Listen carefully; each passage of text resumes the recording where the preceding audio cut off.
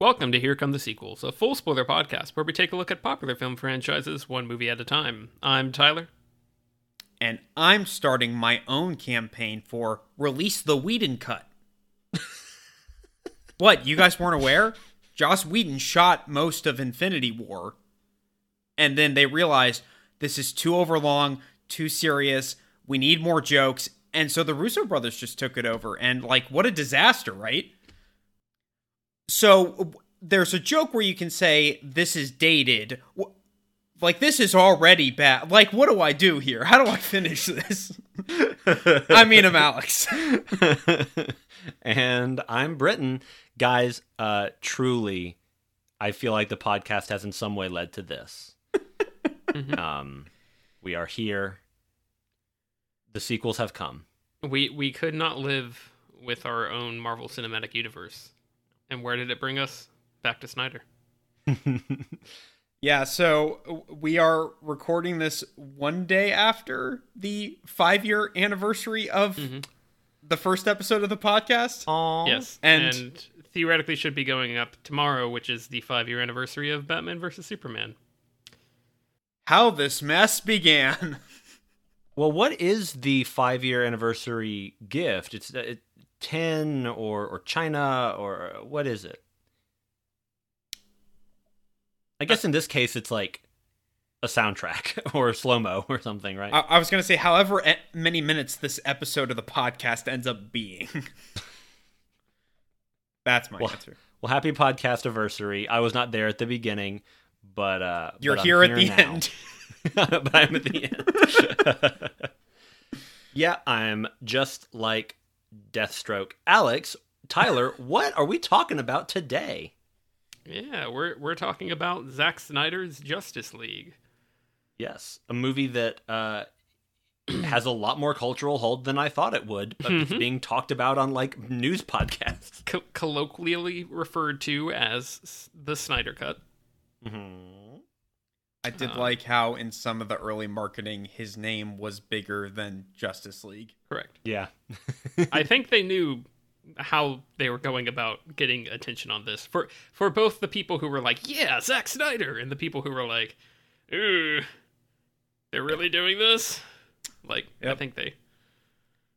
It really has all led to this. I do feel like this is the end of an ongoing saga of the podcast. This is the end of the Snyder saga of Here Come the Sequels. And we will never mention him again. No, that's clearly not. Don't hold Rise me to of that. Snyder Walker.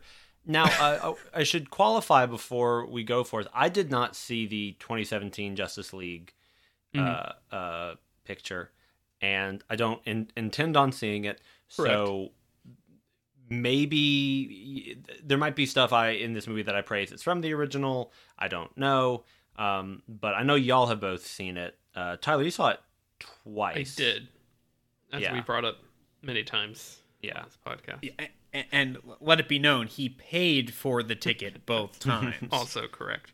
Yeah, and so I went into this as a newborn foal blinking into the sun, wondering how much sunlight I would have before Zack Snyder took it away from me. Before the Drogon, to your metaphor, Zack Snyder swooped in and ate you. Exactly. Exactly. He would be Drogon. Exactly. Yeah. So the thing to know about that is that this cut does not include anything that Whedon added. It's all the original film they had plus new stuff. There's no telling. I think what form, if some series of events had led to this being released in 2017. I think it's hard to say if it would have been quite the same experience. Sure. We don't really know exactly what was reshot. You can kind of tell some of the reshoots for the Zack Snyder's version. But yeah, I think for the most part it is just like, all right, well, I've been given kind of a blank check to do whatever I want with this. I'm going to include literally everything and just make this this bonanza of things that I wanted to throw in there, and you can't stop me from releasing 4 hours of it now, so deal with it. Now, do we have a rough idea of like percentage wise, like how much of this he was reshoots and how much of it was original footage? Because I mean, it felt to me like to make a 4-hour movie, he must have had to shoot a lot of extra stuff. But I guess that by that same token, if there's a lot that they didn't use the first time around. There's a lot Whedon just sort of threw away. The vast majority he had shot. Okay. The only thing that has been made public in terms of actual reshoots is just the epilogue nightmare sequence. Okay. The rest of the money was used for ADR, for the actors to come record additional lines, and then the special effects, finishing those. Oh, okay. And I believe the very last scene of the movie, I feel like that also appears to be a special effect. Or not special effects, sorry, a reshoot. Sure. The Martian Manhunter stuff, yes. I believe that's at least the final scene in the movie is a reshoot as well, yeah. Okay, cool. Because Ben Affleck looks about 40 pounds lighter. Sure. Which, good on him. Yeah. Several times during this movie, I referred to him as Campbell's Chunky Batman. Which I say that about the suit, not about Mr. Affleck. Well, you didn't see him during the reshoots right. in the theatrical cut, because he looks even chunkier. Our beautiful boy was in rough shape when sure. they reshot the 2017 Justice League film. This was a long time before the way back, okay? Yeah, but he found his way back. He did find There's the way back. pre-way back and post-way back, okay? Does this have a Rotten Tomatoes meter? Yes, it does. So, excellent segue. Zack Snyder's Justice League from 2021. It has a 73% critic score on Rotten Tomatoes and a 96% audience score. We did it, boys! And it should We be noted, did it! This is after Rotten Tomatoes, like, I think was that post Last Jedi? I forget Post Last Jedi and post Captain Marvel, yeah. Captain Marvel was the big one, yes, where Rotten Tomatoes redid things so that there was no way to, like, spam or bot the audience scores. So, like... That being said, there's over 25,000 ratings according to the website, so... And I imagine there's a few bots here and there. Sure, but still, like, it's supposed to be a more filtered system. And I think that was pretty clear in, like, after Rotten Tomatoes did that. It definitely looked like things had changed a bit. Yeah. And, it's 96%. It's incredible.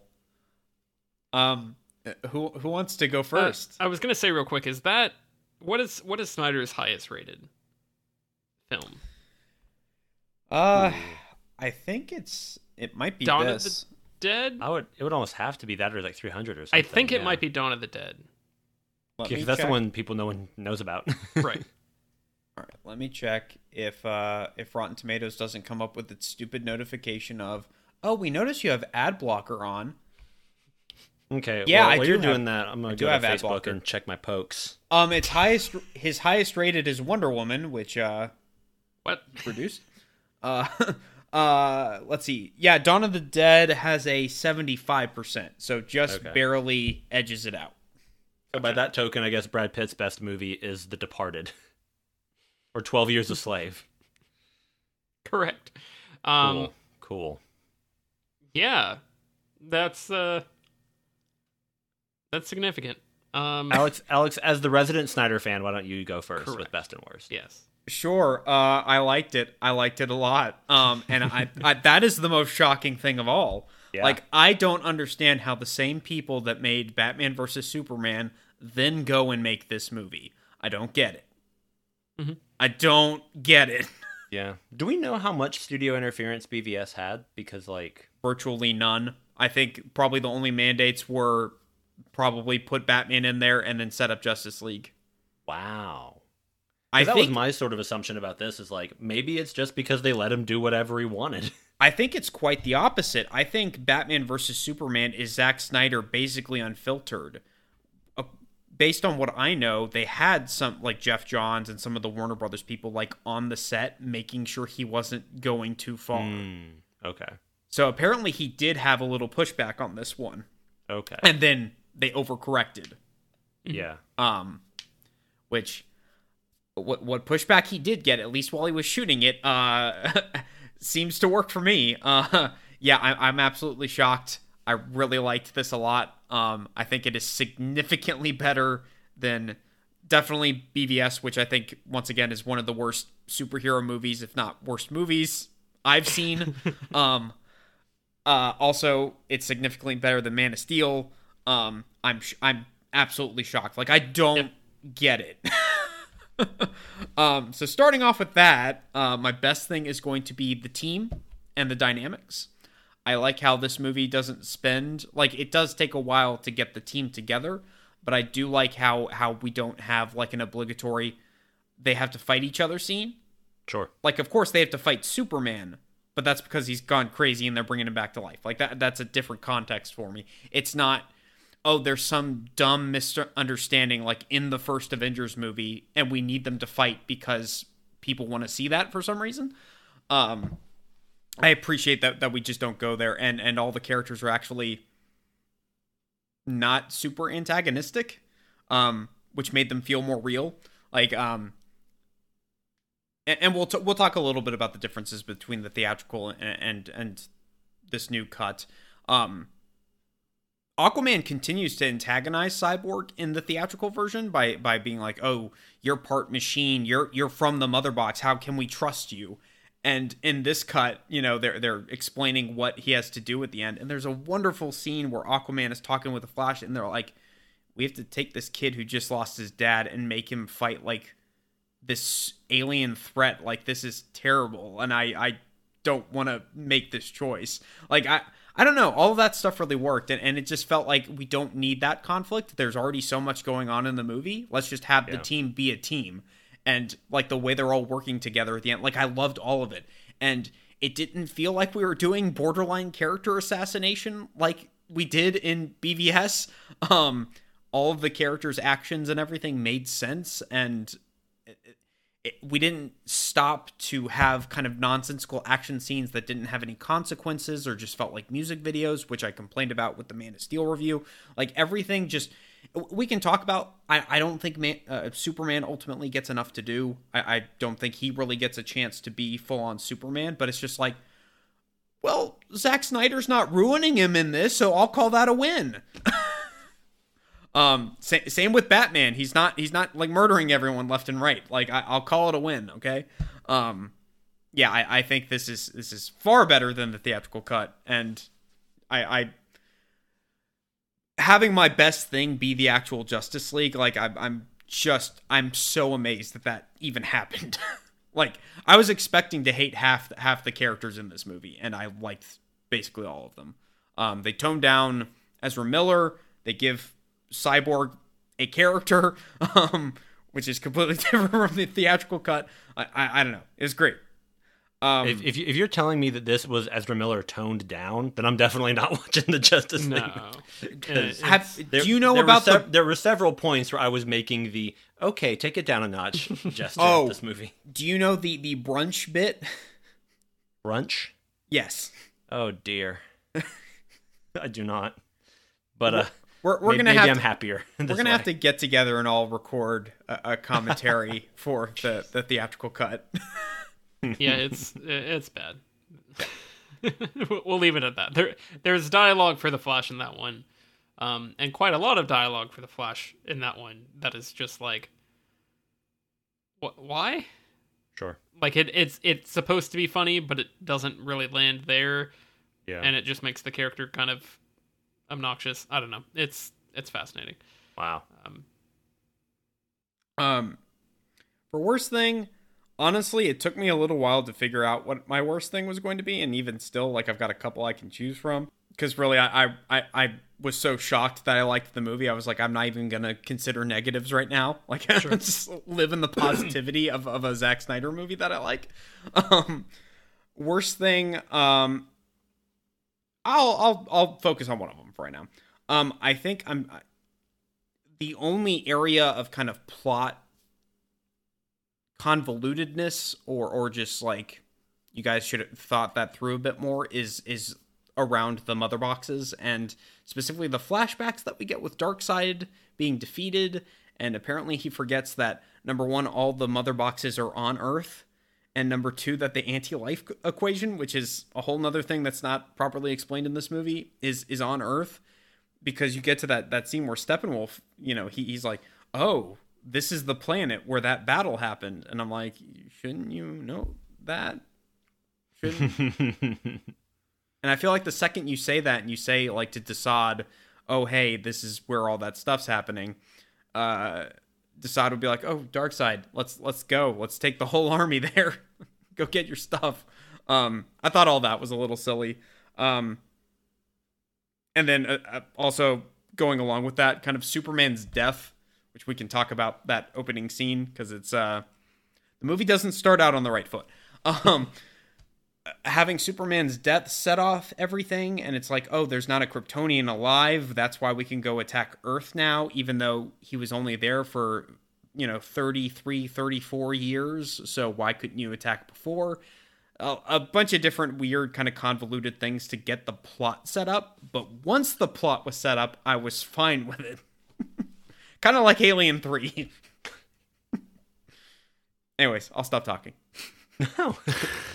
Tyler, if you don't mind, I'll jump Go in. for it. So I also definitely liked it. This is not only the Zack Snyder DC superhero movie I've liked the most, it's the only one I like. Yeah. As evidenced by last week's podcast and whenever we did BVS. For me, I felt like this is a movie that works really well in a vacuum, where like if I just don't think about there being any other DC movies, I'm like, oh, this is just like a thing I can watch. Like this, it's like they took one of those animated DC movies and just made it live action, and just said, all right, well, this is just like a thing you can watch. I was like, great, let me watch it. I definitely liked it less than Alex, I can tell. Which is totally fine, but I ultimately I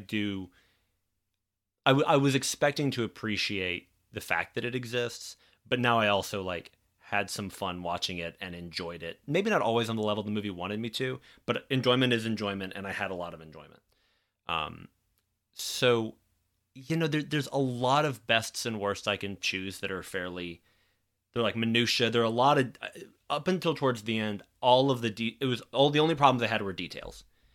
There wasn't like a grand issue that I had with the movie. Yeah. So I'm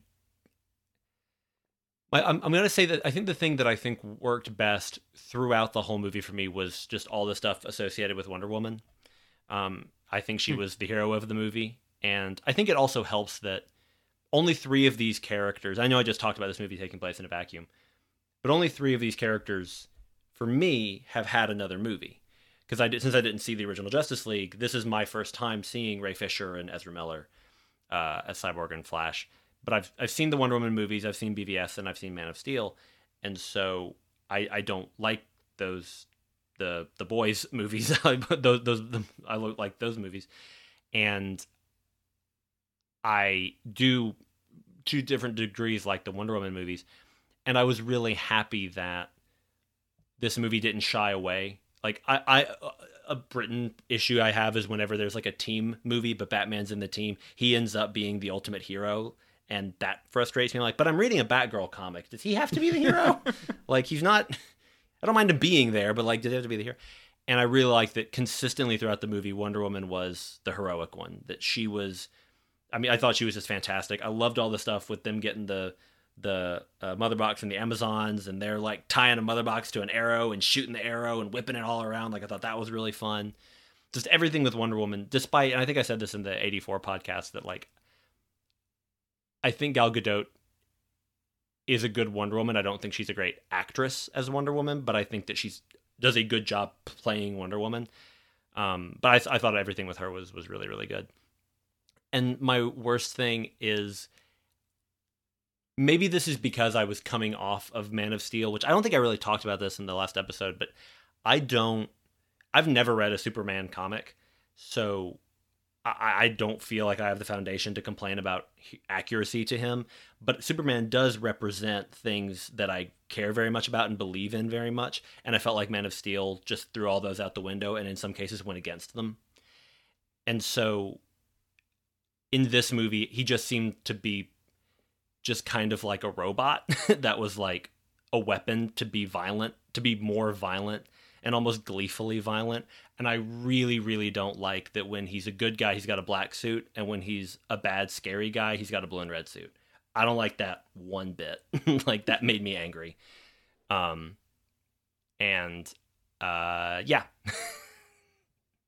Also, I thought in general I didn't like the costumes in the movie. No, I would have similar. We'll talk about it. Britton, would your Superman concerns have been fixed if he had the mullet? Oh, yeah. Because for those who aren't aware, Zack Snyder very much did want a mullet for Superman after, which is, I think, a thing from the comics when he dies in Death of Superman. And then that was vetoed, I guess, because they wouldn't have been able to fix it in post if they decided they didn't want the mullet. Yeah, the irony of that hair discussion so early on. I would have loved if they were like, look, we got away with, we all can all agree we got away with CGI upper lip. I don't know if we can do CGI flowing mullet as Superman, who's already basically a CGI character in this movie to begin with. If we added some luscious lower class locks to that boy. Correct. But yeah, Flash was dressed like one of the Power Rangers in the reboot, and Cyborg looked like Knack from the video game Knack, and Wonder Woman's skirt seemed pretty short, and Batman looked like Campbell's Chunky Batman. I didn't like the costumes. It's not a reflection on the actors. I just didn't like the way they were dressed. Even more so, we need to watch the theatrical cut because Snyder lights it in a particular way. Sure. That Joss Whedon just ignores. Yeah, sure.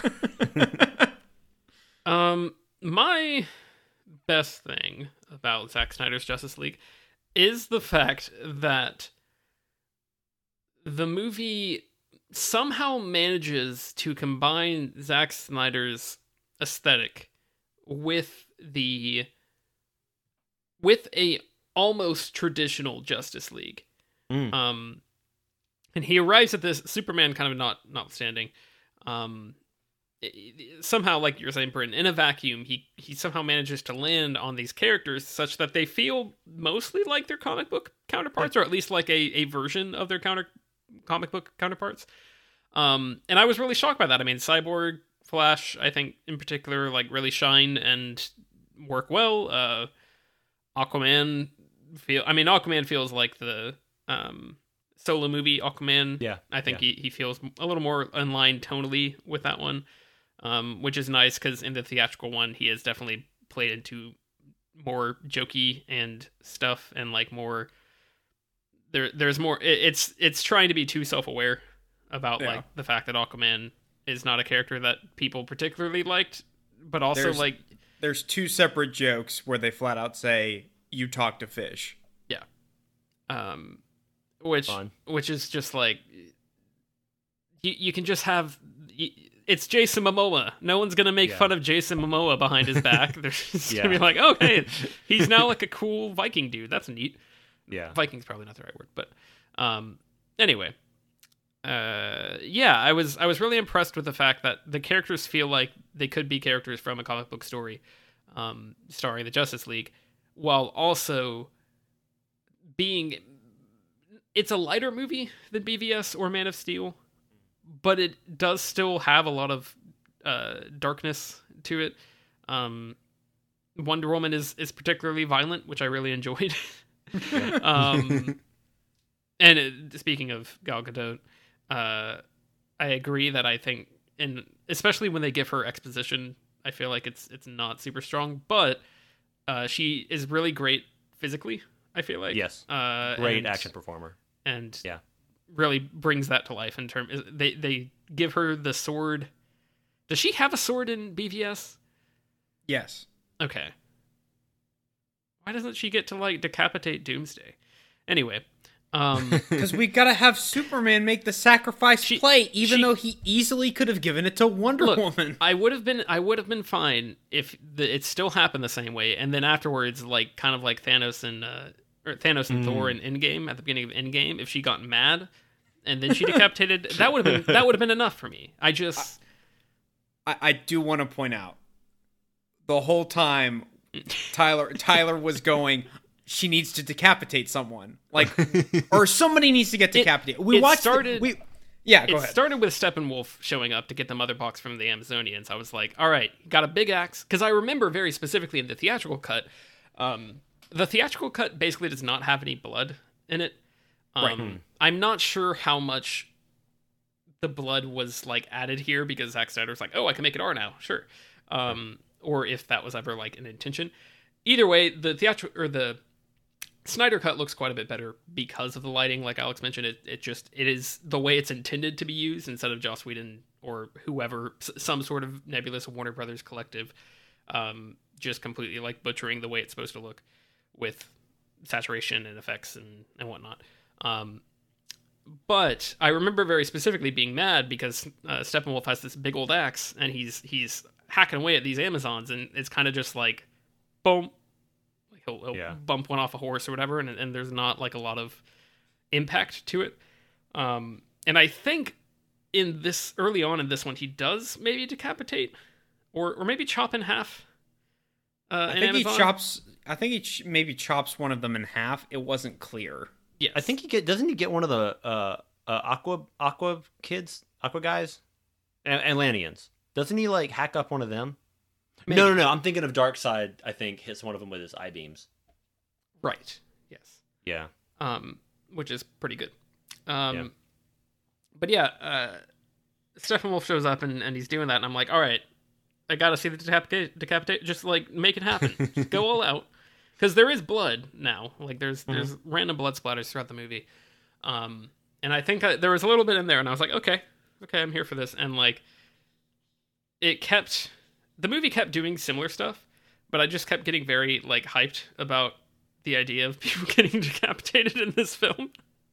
And then at the end, Wonder Woman decapitates Steppenwolf, and I had both fists in the air, and I was like, yeah. And we'll talk about that, because I do genuinely adore that scene. It's so over the top and so like Snyder. We'll talk about it.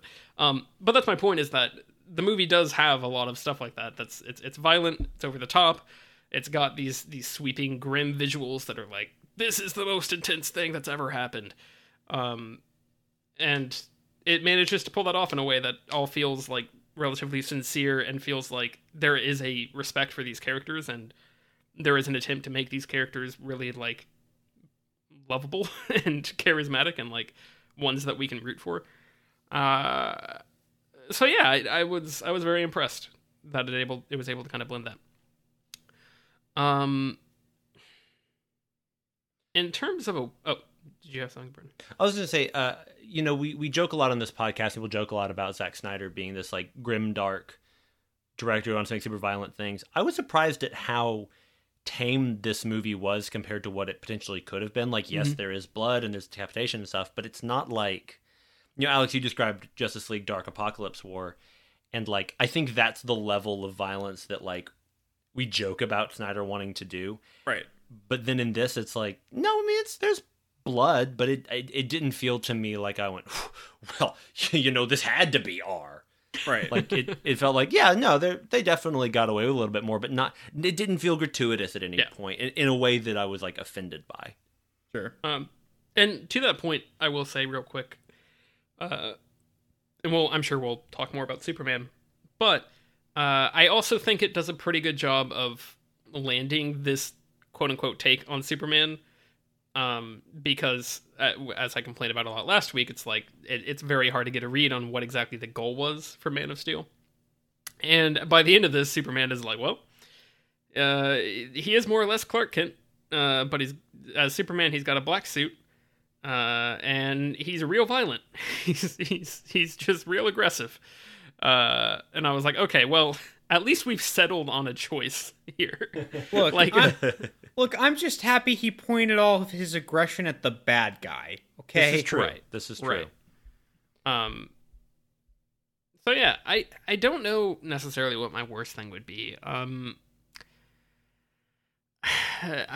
Actually, I will. I do. It's one very specific scene that is like that. We'll continue talking for hopefully not 3 hours. And I'm sure we'll have many other thoughts on things the movie did incorrectly or badly.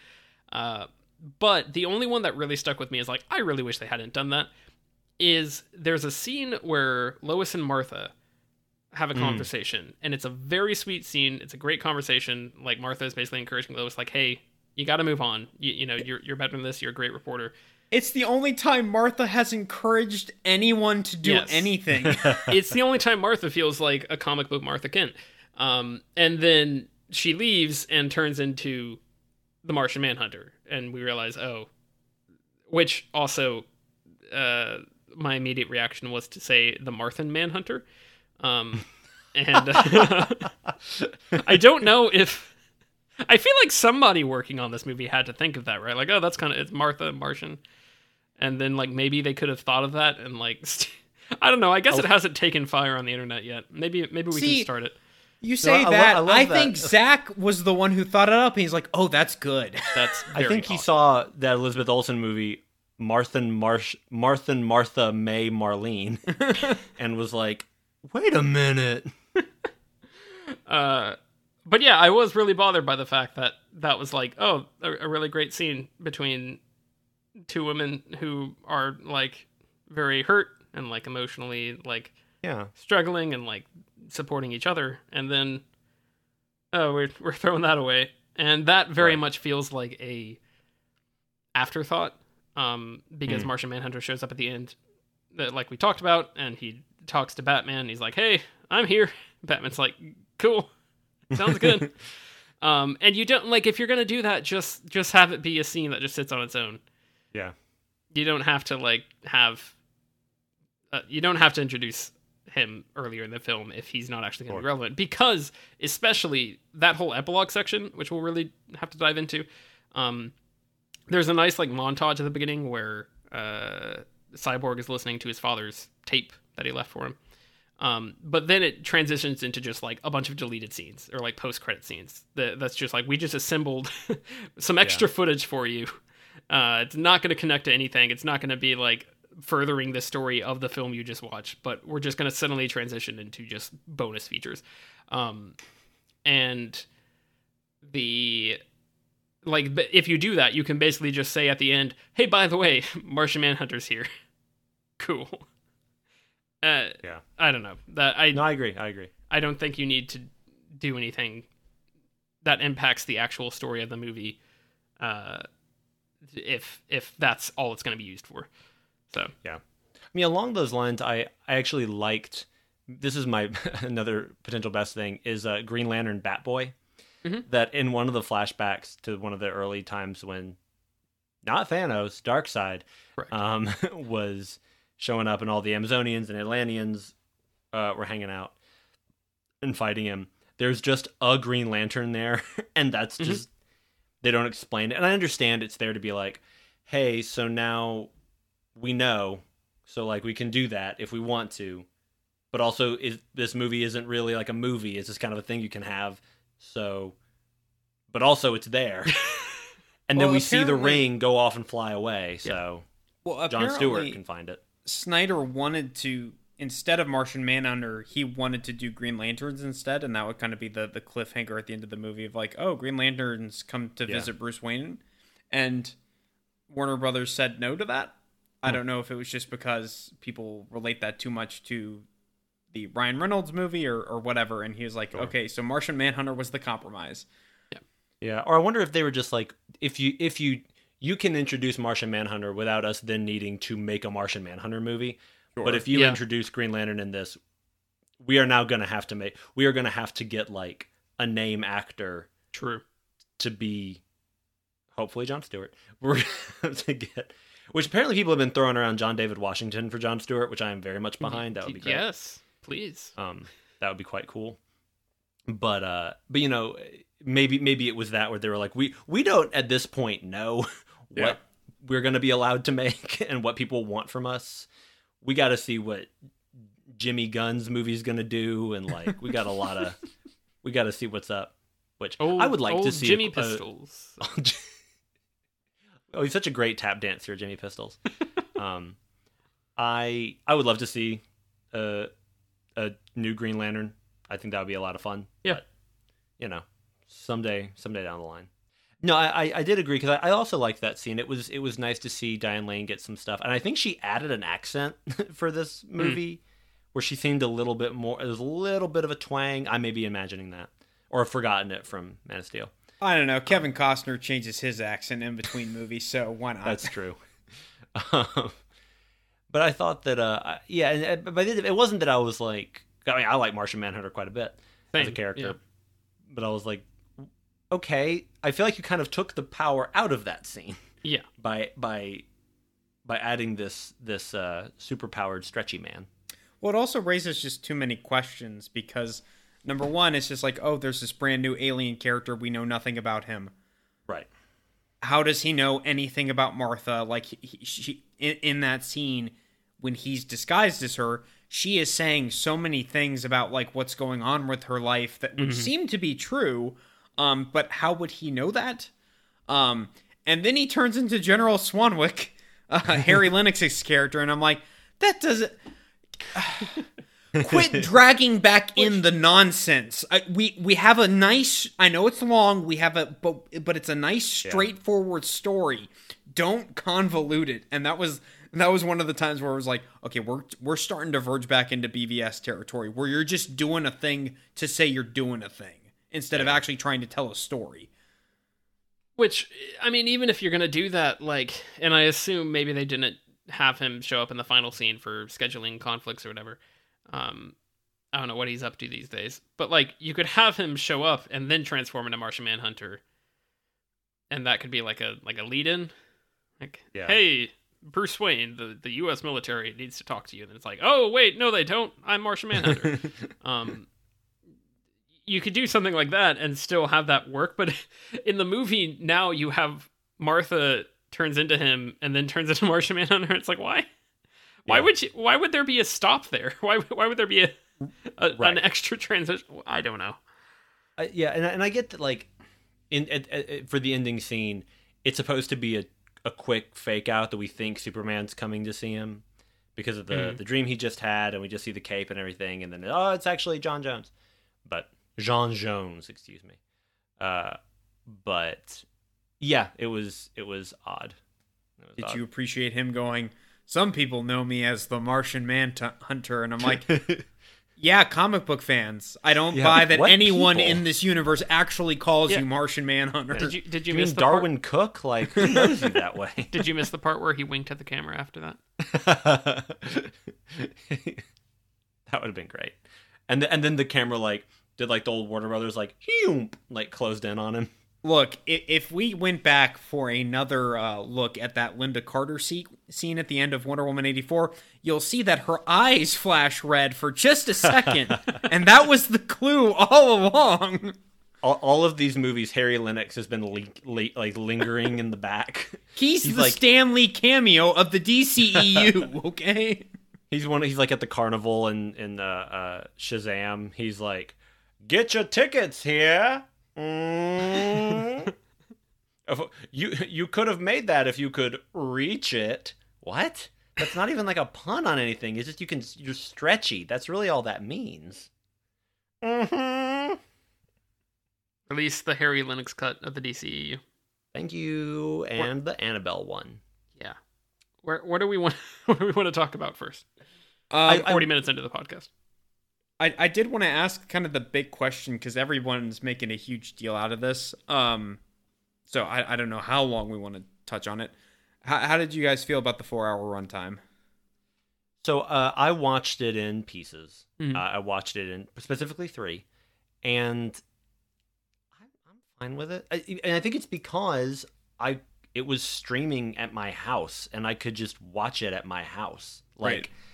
And I actually think that it being broken up into parts, which I know that was also part of this was going to be a series at one point, and now it's a movie. That was part of that. But that actually helped me, because then there became, like, even though some of them didn't necessarily need to be, like, sectioned off from each other, there came, like, oh, well, I've watched an hour of this movie, but this part's almost over. I'll knock out a few more minutes and finish it. I think it kind of worked for me, and weirdly enough, I think that, again, for me who hadn't seen the theatrical cut, and because I forgot to mention Aquaman earlier, that I've obviously seen Aquaman, but you have two of these characters who I've never met in a cinematic movie before, or in this universe before. You did technically meet Flash.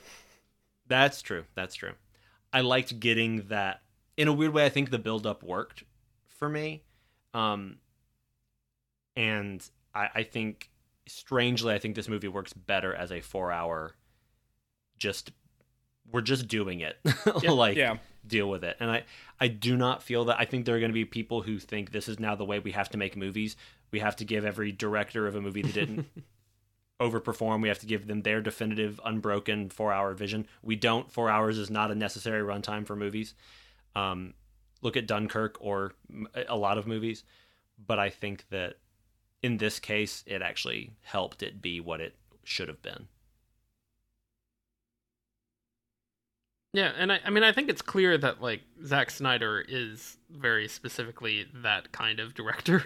Like, that's just what, I mean, BVS, he wanted to be 3 hours, and the ultimate cut was 3 hours. Watchmen, there's 4 cuts of, or whatever, and they get progressively longer. Like, you know, there's certain directors who, and it's interesting because a lot of people have been saying, like, oh, well, you know, Lord of the Rings is 4 hours and that's fine. I feel like there's similarities between Peter Jackson and Snyder's approach in some cases, like with the way that some of the set pieces play out and like how the visuals are focused on and like how much craft is put into the actual, like, giving the action weight. I think there's something to that. And I think Peter Jackson is the only other person who, at least maybe not pre-Hobbit, but like during that period where he made The Hobbit and like nothing else, and apparently just hated his life. I know that did not work for him, but his King Kong is super long, and like all the Lord of the Rings movies are super long. I feel like there's only a few directors that can do stuff like that, and it's kind of just like, can they make it entertaining or can they not? Because a lot of directors, if you tried to say, hey, bring me the 4-hour cut of the movie, they would probably be just completely unwatchable because there'd be a ton of scenes that are redundant and don't, kind of cover the same exposition, don't really need to be there. And it would just be a waste of time. But like, I think it worked in this case. Yeah.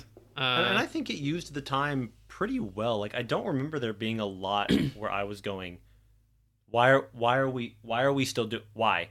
Until some pieces at the end. But that's other stuff. But I think that by and large I was like, no, I think you're using these 4 hours like I'm getting my minutes worth. Mm-hmm. Like, stuff is happening and it's relevant to the overall goal of this movie. So like, yeah.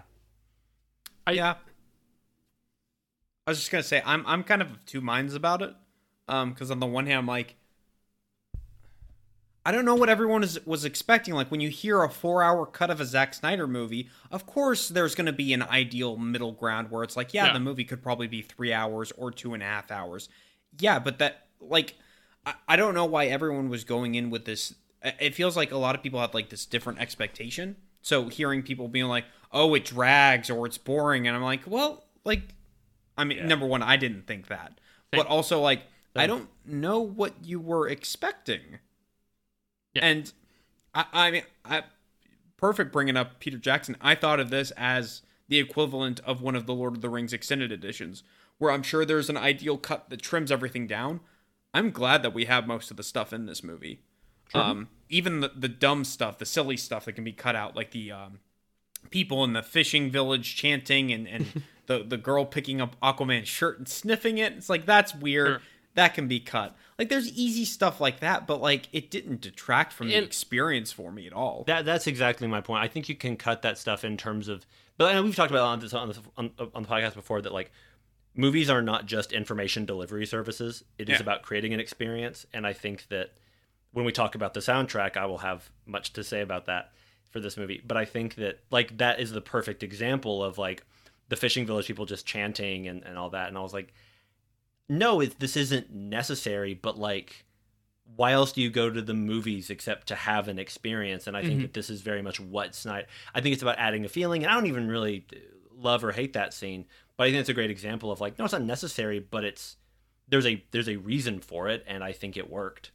It's also one of the few scenes where we actually get like, how do like normal people feel about these larger than life characters? Like, yeah, that wasn't just a montage of real life newscasters telling us what people are tweeting or something. Right. Yeah. No, I needed Neil deGrasse Tyson telling me what he thought of Steppenwolf. Okay, that's what the movie. Yeah, was exactly. using. I wanted Wolf Blitzer being like, oh, so Gotham's laboratory exploded today. Big fire.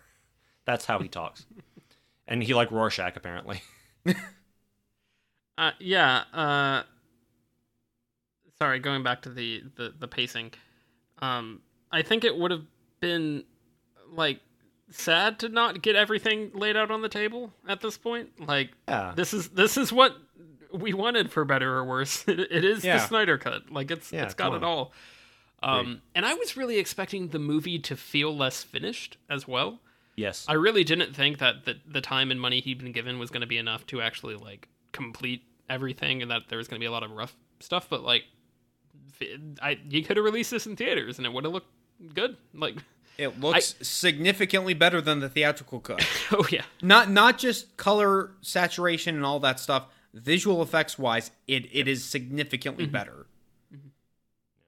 I assume a lot of which is probably because they were shot, and those scenes that were shot to composite in the effects were done with a certain visual like idea in mind, and there was planning when Snyder was doing it on the set, because he is very good at that, if nothing else. Yeah, he can make a thing look pretty good, and it's something that, and I respect when movies do this, when it's like, look, you may not like the style that this movie's done in, but it's doing it. It's leaning into the style, and that's the point. Like Terrence Malick movies are like this, and Snyder is like that. And I liked that I watched the movie this is what Snyder wanted, and I may not like all of it. I mean, largely I did, but that's okay, because I'm just glad that I'm getting something like unfiltered and genuine from him, because like that's hard enough when we have a lot of movies made by committee. I like that there's something out there that's like, no, this is a very specific thing, and you can just experience it, and I'm glad that exists for that reason. And talking of leaving on the table, I liked the soundtrack. Needle drops a lot in this movie. Yeah. I think each one for me started off with me kind of chuckling like, oh, we're doing this. And by the end of it, I was like, yeah, we're doing this. Specifically, when there's just a sequence of Aquaman standing on a pier looking at the water, and they play that Nick Cave song. Yeah. There is a kingdom. And we just do that for a while, and then there's a bunch of waves crashing on him, and he's gone. And I was like, that was like, we're 3 minutes closer to being done with this. That was great. But then the real example for me is the Flash intro, which I can also get in another comment here, which is towards the end of the movie, I thought the Flash slow-mo was too slow, because at times it felt like there was just nothing happening, as opposed to where slow motion can be used to actually increase the momentum of a scene. You take that pause from the breakneck speed to kind of get a sense of where everything is and get a perspective, and then you're right back into it. A lot of the slow-mo Flash stuff just felt like unending for me. And I was like, you can take this up to like 0.5. Like, just give me, just inch it a little bit. But in this sequence, I really liked how it opened with, the dog barks at him in slow motion, but he pulls his hand away in regular time. I really liked the way Snyder was showing us how Barry Allen relates to the world in terms of his speed and the world's speed. I thought that was all really interesting. And I he's auditioning for the dog place, interviewing for the dog place, auditioning for the dog walking business, and then he sees Iris get into a car accident and he runs out to save her. What the movie, instead of doing just like a cool Quicksilver slow-mo, like, oh, he got her, it's like a 4-minute time just stops, and he just has to stare at her, and he gingerly removes a hot dog from the air, and they're playing Song to the Siren, which is a beautiful song that is, I think, probably the best part of Lovely Bones, to bring up Peter Jackson again. And that was a perfect time where I was like, oh, okay, we're doing this. And then I went, no, we're really, let's do it. Come on, Zach. Finish that song. Give it to me. It was so, by the end of that scene, I was like, I'm so glad that just happened. Even the fact that I kind of zoned out in the middle of it. I like that we're just going to have a full scene of Barry Allen in, frozen time. I thought it was just so great. I was like, I don't even need to like this. I like that it exists. He grabs the hot dog, and I remember, because I don't know if we've clarified this, but Alex and I did get to watch it together, and all in one sitting, we knocked it out. Which might have helped with the slow-mo. Britain, sure. I apologize. Sure. I think just me and Tyler just like passing the time of like, wait, do we not hate this movie? Flash is run. Okay, yeah. Do we not hate this movie though? But he grabs the hot dog, and we were both like, why? What you doing? I wish there? he had just started eating it. I know. I was like, what? That's like a raw hot dog. Like, I don't know where we're going with this. But then he feeds it to the dogs and uses it as like, I always have meat on me so I can keep the dogs calm, and Yeah. And then it's a genuinely good joke to button that scene with. Yes, and I think he's finishes talking to the lady by being like, "So I start on Monday," and then it just cuts, and it's comedic timing. Like it's there. Well, I also works. love that before the car accident, there's a man driving a semi on like a crowded street, and he's just like eating a big messy hamburger. And he's just like, rah, rah, rah, rah, rah. And then he drops it, and he's like, "No, I need it." But he also he drops the entire. It's not like he's eaten most of the hamburger and then like some of it's like he's taken one bite out of this thing and immediately was like, "Whoops, it's under my brake pedal." He went like, I'm in the city, so I either just left my pickup location or I'm very near my delivery location. No, I need this messy, wet burger now.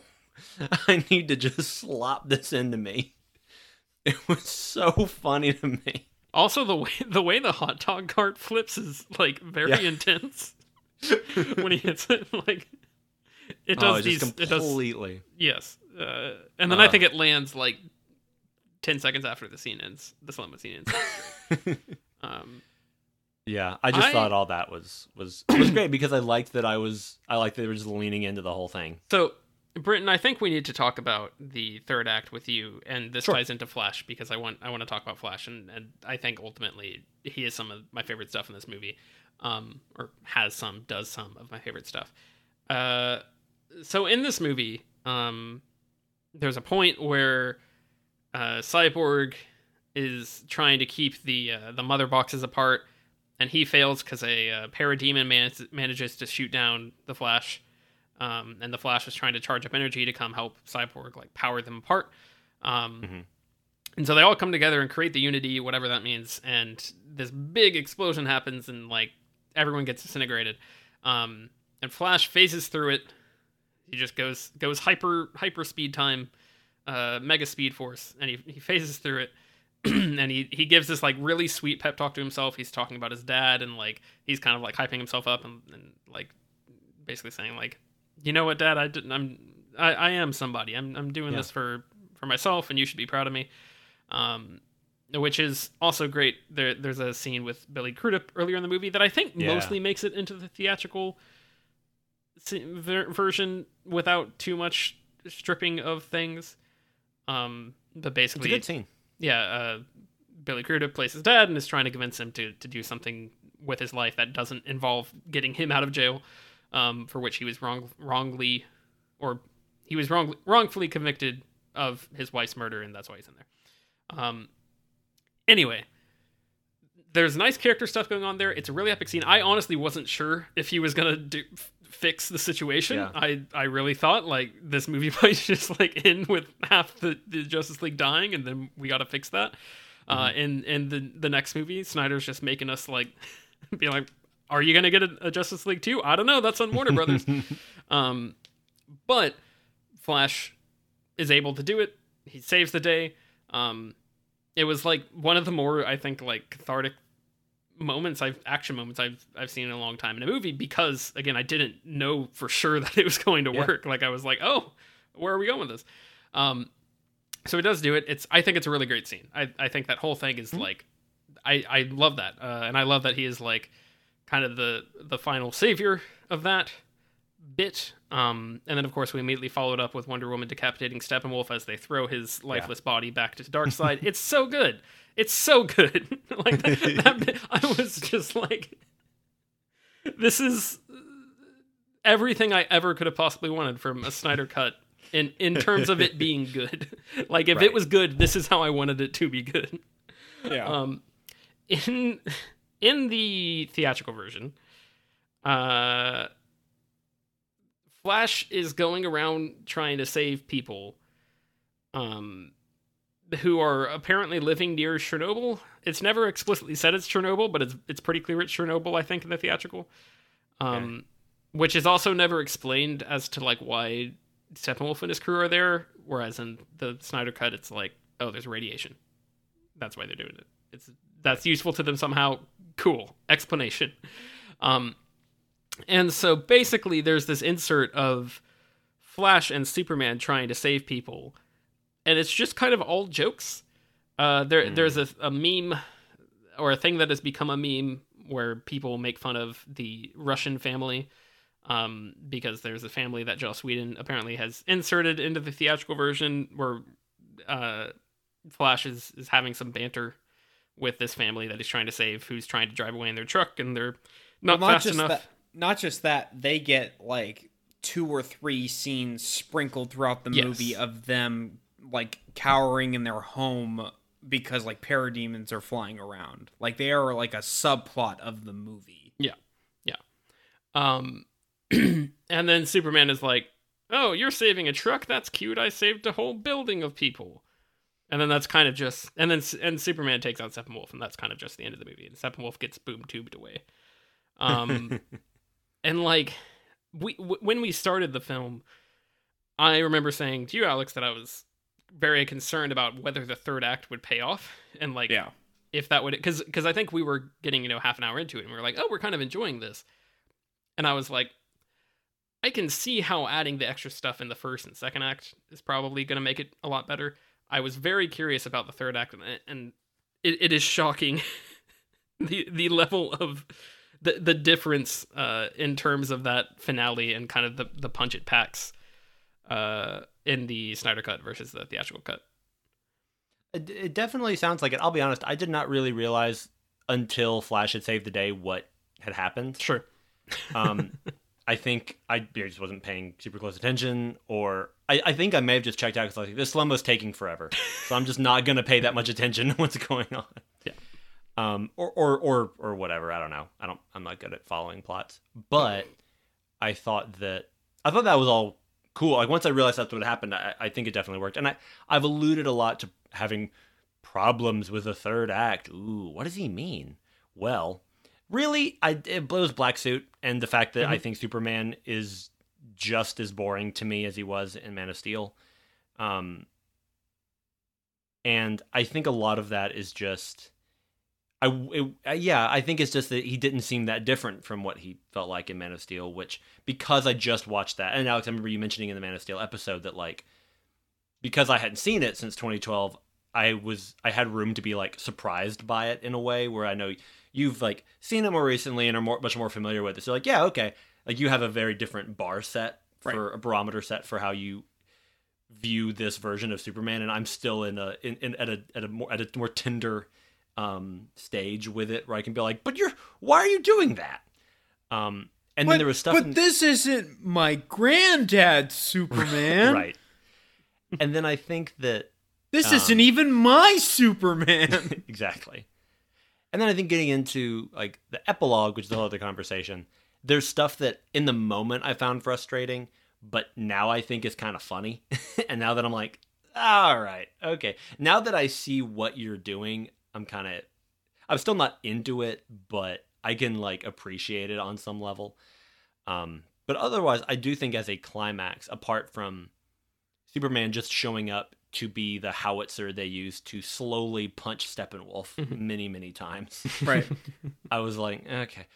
But again, I liked the little moments of teaming up. I liked that Wonder Woman gets Steppenwolf with the lasso of truth, and like Aquaman helps her pull on it. And I liked all that stuff. I liked the mini establishing shots of the Justice League, as though Snyder couldn't figure out what was going to be his establishing shot of the Justice League. So they kept being like, we'll do it like this. We're coming up from the bottom. Look, No, for across the side pan. Maybe we'll do this one. Snyder has a serious problem in his other DCEU movies of establishing shots to scenes. I'm okay if he goes overboard this time. Oh, sure. No, I was fine with it.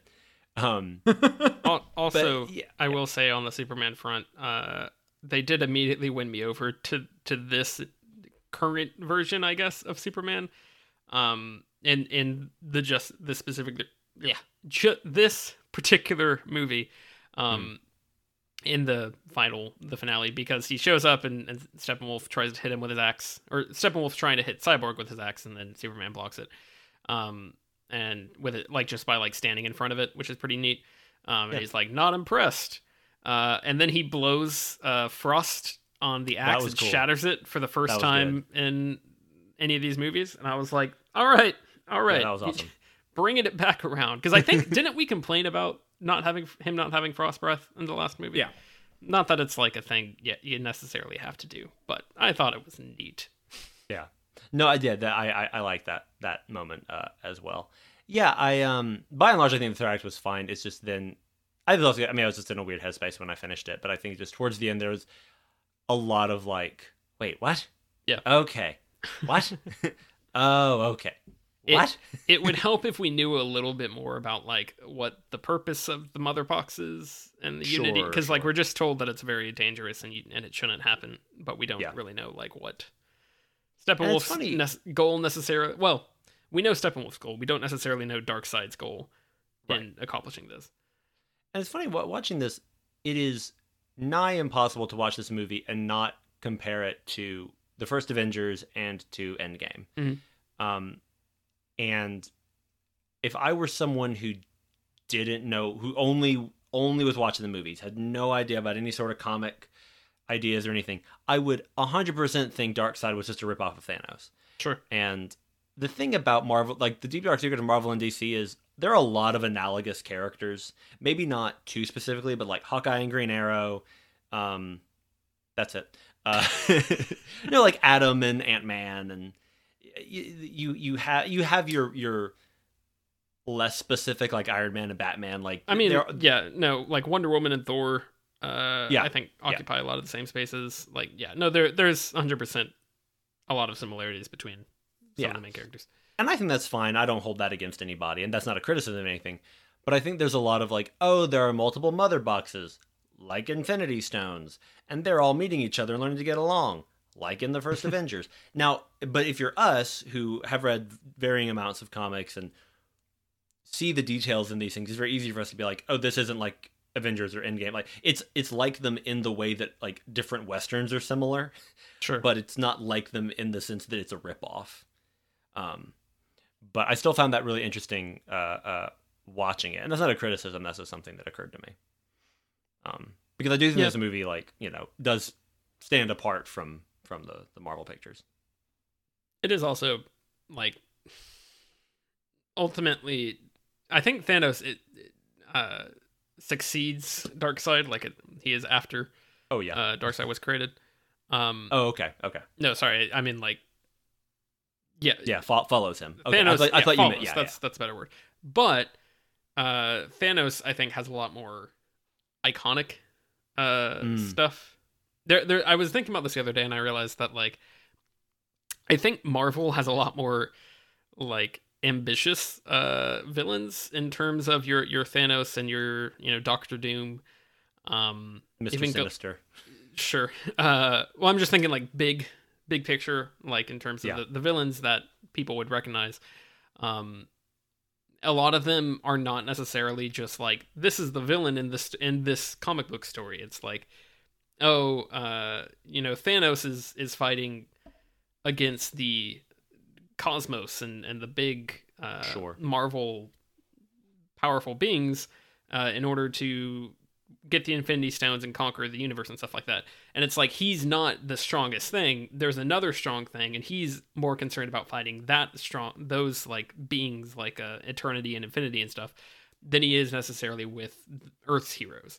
And there's a lot of that, like the original Secret Wars. Doctor Doom usurps power from the Beyonder, who is this character who's created for Secret Wars, and he's like all powerful basically, but then Doctor Doom is like, I'm gonna go steal that power. And so I feel like a lot of their big villains have more character in that regard, because Darkseid, I think and I need to read more Darkseid storylines, but I feel like a lot of the time his stuff is very much like, yep, I'm Darkseid, I'm gonna kill you all, I'm gonna be a conqueror, and there's not as much to his character. So I feel like Thanos, even though he came after and probably was inspired by Darkseid to some extent, if inspired being a kind word, because comic books have lots of near plagiarism. But I think Thanos ultimately gets a lot more to do in Marvel's biggest comics, and that kind of spiraled into the movies, whereas Darkseid and this is just kind of like, yep, I'm the Darkseid from the comics, and I am just the big mean bad guy. Right. That's what I'm doing. Gotcha. Y'all got any more of that anti-life? That being said, Steppenwolf has a character, and I was shocked by that. Britain, in the theatrical cut, Darkseid is mentioned once, basically offhand, and Steppenwolf is like just the generic nothing bad guy. Sure. And he is in that flashback of all the Earth's armies fighting, kind of epic Lord of the Rings style. They are fighting Steppenwolf, not Darkseid, in the theatrical version. Gotcha. Steppenwolf had a character. Like, the first time he was just like, oh, I need to conquer all these worlds to get back in good graces with Darkseid, and I actually have, like, motivation instead of, I am bad guy, want to do bad thing. I was so shocked, and I was like, oh, like, this guy's not, like, getting an A+ here, but, like, this immediately puts him above average for, like, all of the DCEU villains. I mean, I think he's a stronger villain than a solid number of Phase 1 and 2 MCU movies. That's not a high bar, but I think, like... Tyler, I'm quite with you there.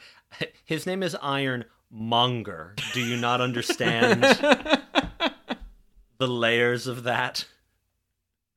No. What about Whiplash? Yeah. I mean, like, he's a better villain than Malekith. I mean, that's, again, not like... I'm not saying a lot here, but I am saying, like, no, they got he's not some... last. Yeah.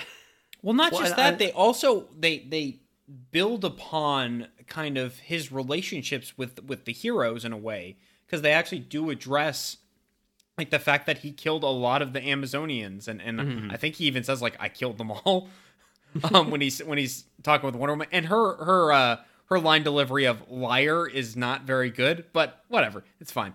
But then like Cyborg's dad sacrifices himself, and like, oh, Cyborg has stuff to do in this movie, and it relates to the plot of what's going on. It's not just like the separate thing. Like, how is this like as coherent a piece? Like, I don't get it. Yeah. I don't know. Yeah, two things about Steppenwolf. He was the one I meant to say looked like Knack from the video game Knack, not Cyborg. Gotcha. But like the way his armor sort of it's because obviously he's played by the great Kieran Hines. Yes, but I don't know if it, because obviously it's not a Thanos Hulk situation where the actor is there on set, right, and they map to the actor's face, because that guy does not look like Kieran Hines. Right. He does kind of sound like. So I don't know if they just had Kieran Hines come in and record the voiceover and then had somebody on set or whatever. But I Um, would not yeah. be surprised if they ADR'd some of, or I guess since it's CGI, they don't have to necessarily ADR, but if they redid some of Steppenwolf's lines in the theatrical cut, and did not use Kieran Hines, that or like Kieran Hines came back and he was like, "This is crap," and so he like, we got like a Harrison Ford Blade Runner narration situation, but in this one immediately, the mother boxes, yay! yeah, in this one immediately, I feel like I noticed Kieran Hines' presence in as far as the voice acting goes more. Yeah. And I was like, oh, okay, I see the performance now as opposed to just like. And I also I don't think he has many lines in the theatrical either. Oh, geez. Which is really strange. It's like they take the focus away from Darkseid to simplify the villain situation, but then they don't do anything with the villain. Yeah. They just are like, all right, that's all we got. Yeah, you would think that the natural response to that is, let's take away the focus to put more of it on Steppenwolf and to strengthen his character. Jeez. Yeah, Alex, you mentioned Cyborg's dad. He was probably my favorite performance in the movie. A lot of that just comes from I just like Joe Morton as just as an actor. Yep. From Terminator 2, familiar friend to robots, And Speed. and Speed, which I haven't seen. Friend to robots. Friend to robots and buses. He's just a great actor, and I like him a lot. I feel like the performances are kind of a mixed bag in this, where like I think Ben Affleck is fine. You know, it didn't bother me, didn't thrill me. He's fine. I think that Ray Fisher at times comes off very robotic, and I couldn't tell if that was if that was an acting choice. There were times when I'm like, his lines feel very, I mean, robotic is the right word for it, and I was like, but maybe that's not the performance. Maybe that is him being like, oh, I'm choosing, because I haven't seen Ray Fisher in anything else. I have no context for him. But it was interesting. I wondered if that was just him being like, oh, I'm playing a cybernetic person, so like I'm not going to emote as much, or I'm not going to be as, because half of my face isn't there. And I like that Willem Dafoe got to be in 2 scenes. Yeah. Just show up, do his thing, and dip. Love that guy. Amber Heard's British accent was back. Woohoo! There it is. Mm-hmm. So that was fun. Back. Didn't she? I'm sorry. I was talking to somebody who made it sound like she did have it maybe in the 2017 Justice League, but she doesn't in Aquaman. Or am I wrong? I can't remember. I think she might in the 2017 Justice League. Okay. Because that one scene post fight with Steppenwolf where they're in the little air bubble and they're talking, I think is in the 2017 version. And that's like the only scene she gets. But yeah, in Aquaman, her hair is a lot redder and she's got an American accent. Right. Yeah. Okay. Because in this she was kind of British, and I was like, well, there we go. Yeah. Amy Adams is always good. Jeremy Irons. He was fun. I liked him. Real good as this version of Alfred. I would love to watch a short film where just he and Gal Gadot argue about tea. That was awesome. Yeah, I completely agree. He was super good. If only there was like a TV show that just focused on Alfred's backstory. I'd love to know what that was like. I feel like there was another actor that I was going to highlight, but I can't remember who it was, so never mind. One thing I thought was kind of interesting, this is not character assassination, this is just something I thought was kind of funny. When Superman comes back and they're all fighting against him, and I liked that scene. I thought that was well done. It was interesting. I liked that bit. Batman shows up late, and like right after a police officer nearly gets killed, and he goes, "Are you okay? Take cover over there." And like that's it. And I'm like, what? No, stay here, but hide. Don't leave. Like, Batman.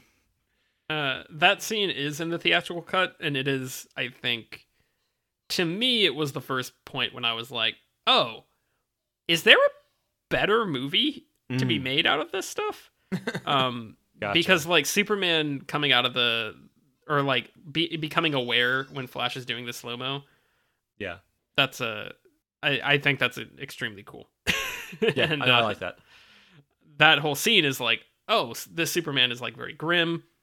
This does not seem like a thing Joss Whedon would have chosen to do, given where he also, I should mention, ends up being very, very like optimistic, that in a way that's just completely out of character with the established universe at the end of the theatrical version. It's just kind of like, we're just doing normal Superman. I don't know how he got here. It's fine. Sure. And I remember enjoying that at the time, because I would still like to see a Superman like that made in a modern superhero film. But he does have the weird upper lip stuff. But anyway, I think that scene was like a harbinger of this whole experience, because it was like, that was the first one that really stood out to me. It's like, oh, that's definitely a Snyder scene, and it's pretty neat. And then we got the Snyder cut 4 years later. I want to talk about that actually, because veering off of that scene in this movie, that scene it's happening. The Mother Box, meanwhile, landed outside the Star Labs, and Joe Morton found it. And he takes it back inside, and he is trying to superheat, as we learn. He's trying to superheat this Mother Box so that it will be detectable, and the Justice League will be able to track it down and track down Steppenwolf when he leaves. And in order to do this, he ends up sacrificing himself. He gets burned to death, like lasered to death, basically, by the machine that's heating up the Mother Box. And so, like, it's a really touching scene for Cyborg, and he's, obviously devastated because he watches his father die, and like, it's all this. There's a solid like 15 minutes of this, of them kind of like going through these events, and like Steppenwolf showing up and getting the Mother Box and everything. That it's a whole thing. Eventually, Steppenwolf does get it. They're able to track him down because of the Mother Box. Great. This is cohesive storytelling. Coherent storytelling is probably what I'm looking for. In the theatrical cut, Steppenwolf shows up, and the box is sitting on a car somewhere after Superman busted out, and he picks it up and he leaves. Joe Morton doesn't die. Like, they don't even address. I think, does he show up again at the end? He shows up at the very end in a scene where Cyborg like transforms himself into a more comic book accurate version of Cyborg. Like, he updates his metallic body. Yeah. And he says "Booyah" and everybody cheers. I went back and watched that scene where Ray Fisher has to say "Booyah." He has such contempt. It is so visible on his face. Yeah, it's incredible. Not super familiar with Cyborg outside of knowing he's in the Titans cartoons and everything, but I know Booyah is his thing. Man, I would love a t-shirt that says "Booyah's my thing." Guys, we need merchandise. But there's but watching this movie, I was like, please, Britton. I don't think this is a Booyah film. Yeah. And I'm okay with that. Like, that's fine, but Britton, I would like to issue a correction of Marthandise. Ooh, I like that. Marthandise. Why did you buy that thing? Why did you buy that merch? Why did you buy that merch? Why'd you buy those commemorative plates with all three of our faces on it? Yeah. I didn't like Joe Morton not being in the movie anymore, but I thought that scene really worked narratively, and like you said, it gives Cyborg, like, I don't know, it catalyzes a lot for him, which I think is good. Oh, basically all of the characterization of Cyborg, other than he's kind of angsty, is completely ripped out of the theatrical cut. Like, everything about him kind of learning to develop his powers and having, like, there's a couple of moments where he's like clearly got anger towards his father, but like it's completely dropped after he kind of saves him in that tunnel sequence. Yeah, it's incredible. Like, I understand we won't get into all the allegations that Ray Fisher kind of threw at a lot of the Warner Brothers folks or Joss Whedon. But I understand his frustration of like taking his quite interesting character and quite original character in terms of like superhero stuff, and just like gutting it. I also like that tension didn't lead to a continued reduction of his character in this movie. I like that they went, no, Zach was like, no, we're still doing your stuff, and they're like, yep, he still gets to do his stuff. Yeah. Because it also would have been pretty bad optics if suddenly Ray Fisher wasn't doing a lot in this movie. But yeah, I that's really dismaying then to introduce a character who's quite pivotal and not develop them at all. Yeah. Feels silly. Yeah. To say the least. Basically, any character development that happens in this movie is gone in the theatrical cut. It's just like they're all one-dimensional, like cardboard boxes. Right. Well, that's just prime. Yes, League. Well, even worse, like the theatrical cut, like they ADR certain dialogue in scenes. Like there is the scene where Lois and Clark are back on the farm, and I actually think it's actually a really, really touching scene where she's kind of holding him, and she's like, "Oh, you're talking now," and he says, "Was I not before?" Oh. In the theatrical cut, they ADR Amy Adams saying, "You smell good," on that, and he says, "Did I not before?" That happens. And I went back and checked, because Tyler, I was like, that scene, that's where she says you smell good. Did they ADR it, and it's a terrible dub? Like, you can tell if you're looking at it. If you're looking at her lips, you can tell. That's so weird. Very strange. Like, I can't tell how much of it was Whedon feeling under the gun and being like, I have to produce this in like 2 months. Warner Brothers is breathing down to my neck. I just got to do something. And how much of it was he actively had contempt for Snyder's material. I can't quite tell. And or he knew what we all know, and that the word smell is pretty funny. But it's just like, there's so many weird things, and not necessarily just like, oh, you need to add humor to the movie, which I already think the Snyder Cut is significantly funnier than Man of Steel and BVS, so I don't know why that's even a problem at this point. Like it does have jokes, and jokes that don't, for me, break the gravitas of what he's trying to do. Right. Like, it doesn't feel like a weird tonal shift. Yeah, and the theatrical cut, like, that's half the movie. Yeah. It turns into a farce, which is very strange. Like, there's a bit at the end once Superman shows up with upper lip issues, and he's talking with Batman. Batman's like, you need to stop the thing. It's going to destroy everyone. And Superman's like, well, I know you didn't bring me back just because you like me.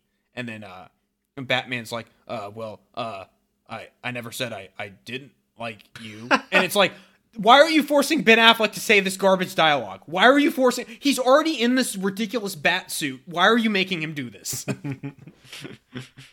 Wowzers. Yeah, that's silly.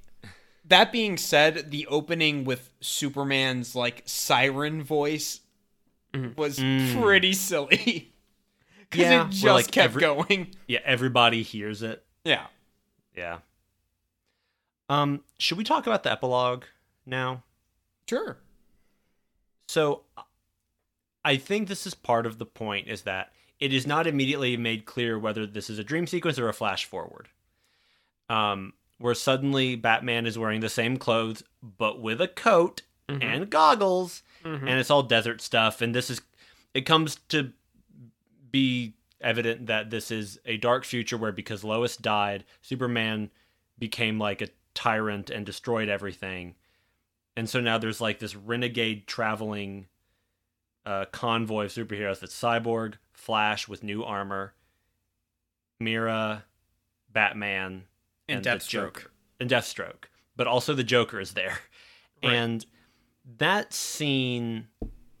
And I think if any scene in the movie can be this, it is this. Because they had been successfully alluding to the scene in BVS where the Flash, just the whole time travel thing, and is like, Bruce, she's the key, it's Lois. And Batman's like, oh, she's the key, but not just to bring Superman back, but there's this other thing we have to prevent from happening. I don't know what that is. And then he has a premonition, and now we all get it. But this scene feels like when I was in elementary school and would quote, write a story, but it was really just me describing how the characters looked cool and kind of alluding to why they are that way, and that was all I got. Yeah.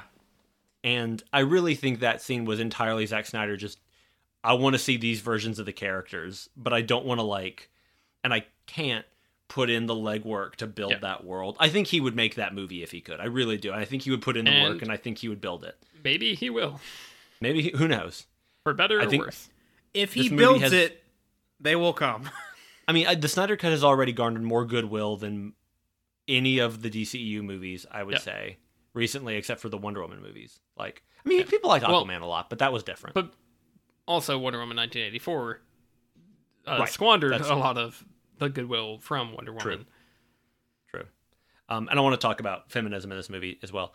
But this scene was just kind of odd to me because I felt like, okay, this is a bit extreme, but that's kind of the point. And I like that we just got introduced to Deathstroke previously in the current timeline, but now we already get the DLC skin of Deathstroke. Well, here's one version, but here's this other version of Deathstroke. But yeah, and then all the stuff with the Joker, obviously all our Jared Leto stuff. Although, are we 100% sure that wasn't Jim Carrey? I'm going to be honest, I kind of liked him in this. Because there's a few points in that thing where I was like, I think that's James Carrey saying that line. I think maybe Jared Leto, maybe he just been doing a big rock show, really sung his heart out during the pandemic. At the big fair. He would. And then, I don't know that he would. But he would. I don't know that about him. But Britain's not going to firmly have this stance, but I will, gosh darn it. And he was all, hoarse and didn't get all the honey that he needed for his throat. And then they got Mr. James Carrey from Liar Liar to come in and do the ADR for him. I like how that's where you all go that and not the I thought you were going to say he was in. I thought you were going to say James Carrey, Kubrick purist from Roanoke. Yeah, from the number 23. But yeah, it didn't work for me. And I think it was because the scene went on for a while that I was like, oh, so now this scene is setting up its own little storyline and arc. But don't worry, it's just a nightmare. Yeah. I don't know, that whole thing just felt like, okay, this is just Zack Snyder being like, wait, I want to do one more thing. Well, which is fine, but that's the problem.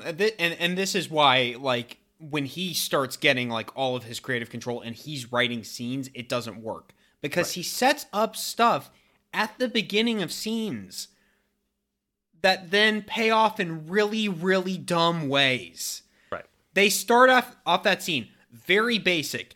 We can't stay out in the daylight too long. Superman will find us.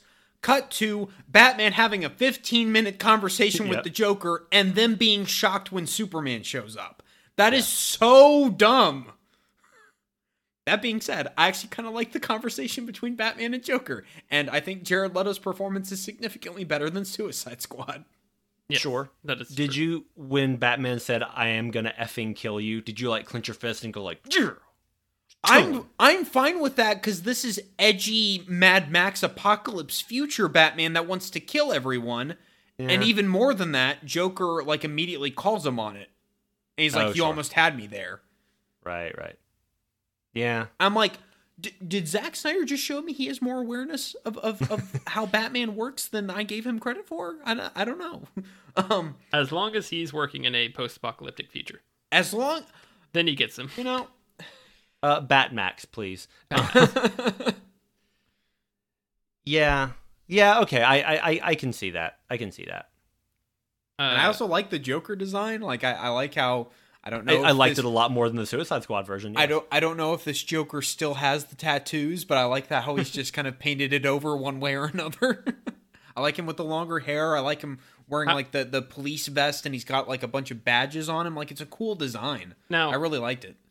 How do we know that the tattoos for the Suicide Squad were not just like stick them on, rub them with some water kind of tattoos? Like, are we sure? What you couldn't see is the Scooby Doo he had on his forearm. Went down to a Spirit Halloween, and I've got a big meeting later with some really tough guys in Common. That was Common, right, in Suicide Squad? Yes. Yeah. Honka, honka, honka. Jeez. Or whatever he says.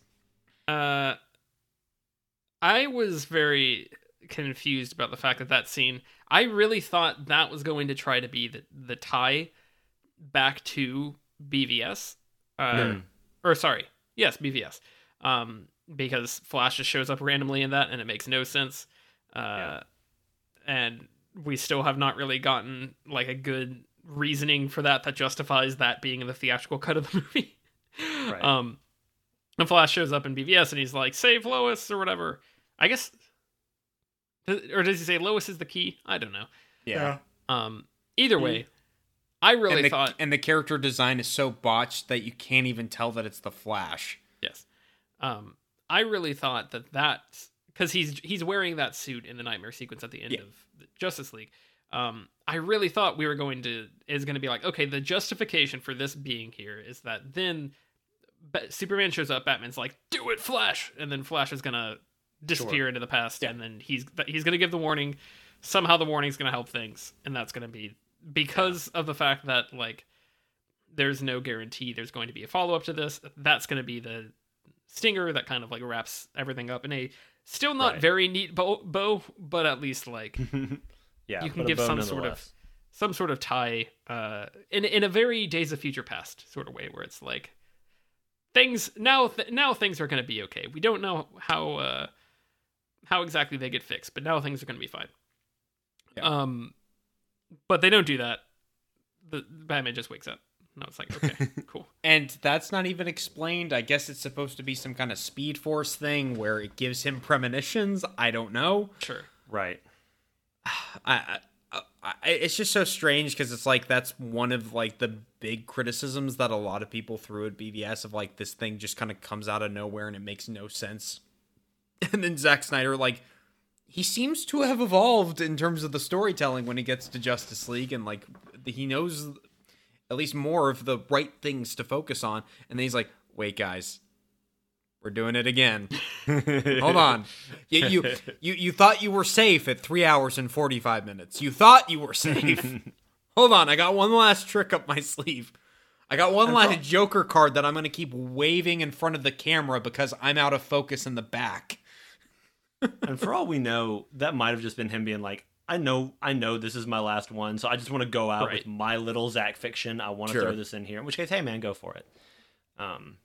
But yeah, as a scene in and of itself, it didn't work for me. And I said my thing about I don't like that when he's evil Superman, he's got a blue and red suit. Well, I think part of the problem is they don't explain the significance of the black suit. Right. Because if you're just watching these movies, he wears a black suit when he's like in that little mind vision thing with Zod, and Zod's showing him like, if you're not going to help me, we're going to kill everyone. And like Superman's getting buried in that pile of skulls, and he's wearing a black suit.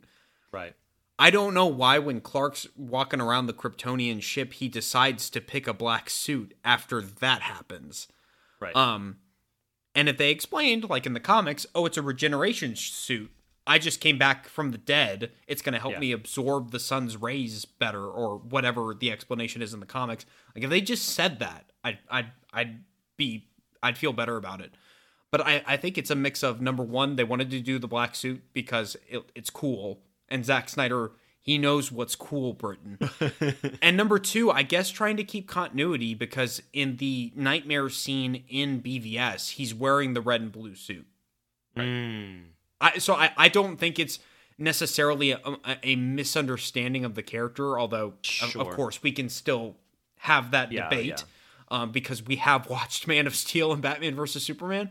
But I think that's more of just like a poor coincidence. Sure. That's probably how I'd frame it. Yeah, that makes sense, because I don't like I think the implications are accidental implications. Sure. But because I think if he had been wearing a blue and red suit the whole time, or if we'd had the explanation for the black suit, I'd be like, oh, okay, the black suit is not his new uniform. That's just the suit he has now. Like, he's doing this, and then the implication being he will get back to his blue and red suit, which is why he has it when he's evil. It's not supposed to be a sign of hero Superman has black suit. Good guy, bad guy Superman has blue and red, which is the implication you end up getting because you don't have continuity or explanation. Right. But if they had been clear about, like, this is like the second Spider-Man Tom Holland one where he just gets 9 new costumes because we're just doing that now. If you didn't think that Far From Home already felt like a DLC extension, here you go. But yeah, no, that makes sense to me. That makes sense. I mentioned the feminism thing with Wonder Woman. It's funny to me how. So this movie has two moments that I think are very clearly just the flaw of having men try to write a feminist moment, and I want to qualify that by saying I think men should also be writing strong female characters. I think it's important that women are making Wonder Woman movies and Captain Marvel movies and Black Widow movies, but like obviously male screenwriters also need to learn how to write female characters and female moments, because otherwise, I don't want just the only times men ever make movies are only about men. Like everyone needs to know how to write people effectively, right? And that's fine. And I don't find this movie offensive. This movie really does not male gaze any women. Like there's a lot of lingering on Jason Momoa, but like we talked about, like Zack Snyder really doesn't sexualize, outside of Sucker Punch, really doesn't sexualize women in his movies as badly as you might think he would.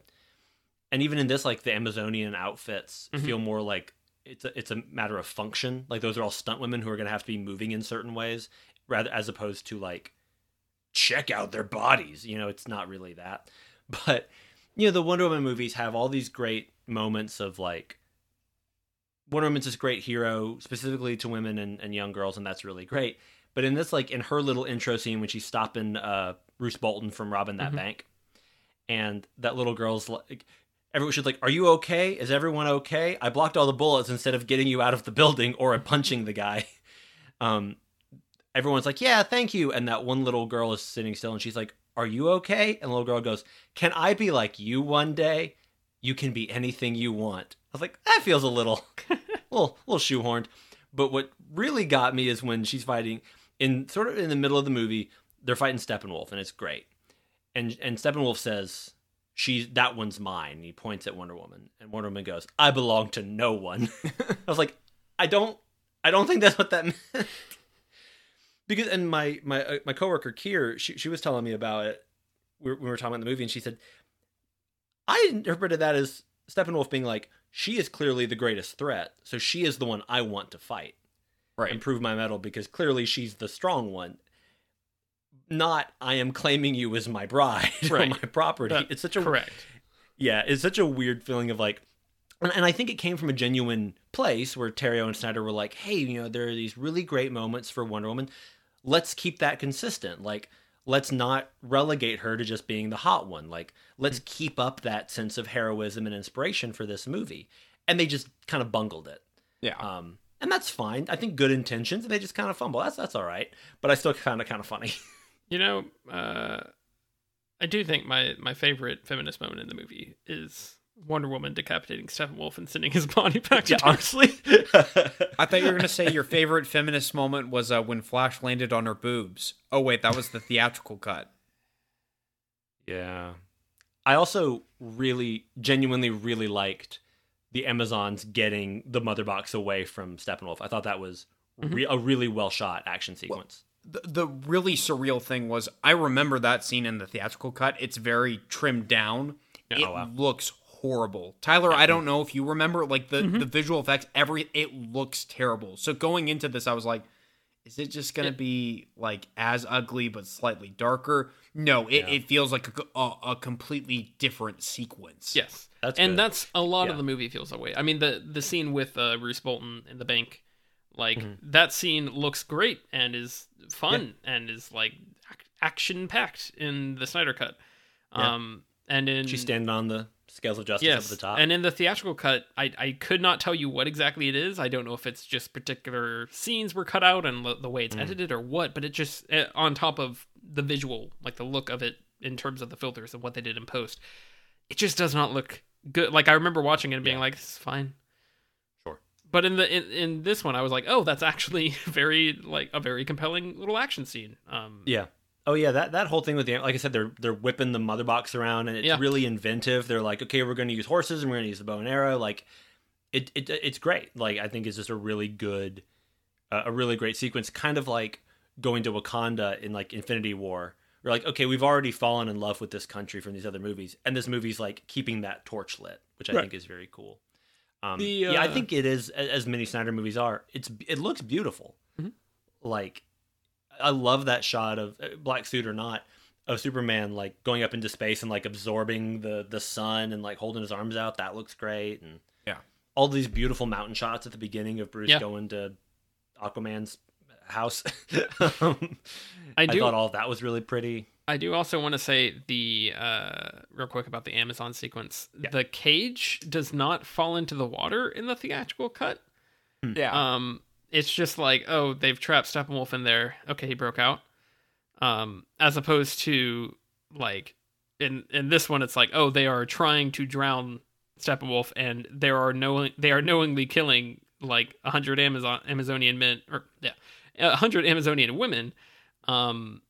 By doing so, like we are explicitly like everyone who is in there is probably going to die, and like it's a much more effective thing to watch because the Snyder Cut lets it breathe and lets it like you sit there and like Hippolyta is like, oh, this is awful, like, you know, I'm watching all these people sacrifice themselves. This is, you know, like it's an impactful moment, and then when Steppenwolf gets out, you're like, oh snap, he's the real deal. And that you had a full action sequence dedicated to characters that aren't in the Justice League. But they were like, this is compelling enough, and this world has been well defined enough outside of this movie that like audiences already care about this, so we know they'll pay attention. But also we have enough confidence, and we are putting enough care into this scene to earn that interest, and that like none of the major heroes are in that movie. But I was still like, I'm totally into this. This is great. Every time I started to question like a goofy plot decision of like, oh, couldn't they have just done this? Like I had my BVS brain on where I'm like, nothing makes sense. Sure. And so every time I started to question it and you know, poke holes in it, the movie immediately answered it. I was so impressed. Like when they addressed that there is a reason that Bruce has to go on horseback to go find Aquaman. The weather conditions don't permit taking a boat in or flying in with a helicopter or a plane or anything, so he has to go on horse. I was so impressed by that. I thought that was just Snyder trying to be cool because Batman rides a horse in Dark Knight Returns. Sure. And then, like, when Joe Morton has to sacrifice himself, I was like, did we just have, like, a pointless sacrifice? Because Steppenwolf immediately grabs the box and boom tubes away after that. Yeah. And then they explain, no, he sacrificed himself so they could track it, and that leads us into the third. I was shocked. I had to like completely take off my BVS hat and put on my Zack Snyder Justice League hat, and it's a pretty cool hat. I did feel like some of the stuff with Desaad was a little extraneous because that very much felt like, congratulations on finishing your mission. Here is your experience points and your ranking. Do you know where you have to go next? Well, there's like two scenes in a row. Yes, there's like two scenes in a row where Steppenwolf's like talking with Desaad, and Desaad's like, "What's the status report?" And Steppenwolf's like, "We're closer to getting the mother boxes." And Desaad's like, "Don't fail, or Darkseid will be disappointed." And I've seen this scene twice. I've seen it twice now. Maybe we should trim that. Yeah, it was more totally a video game. Video game scene. It's been in many things.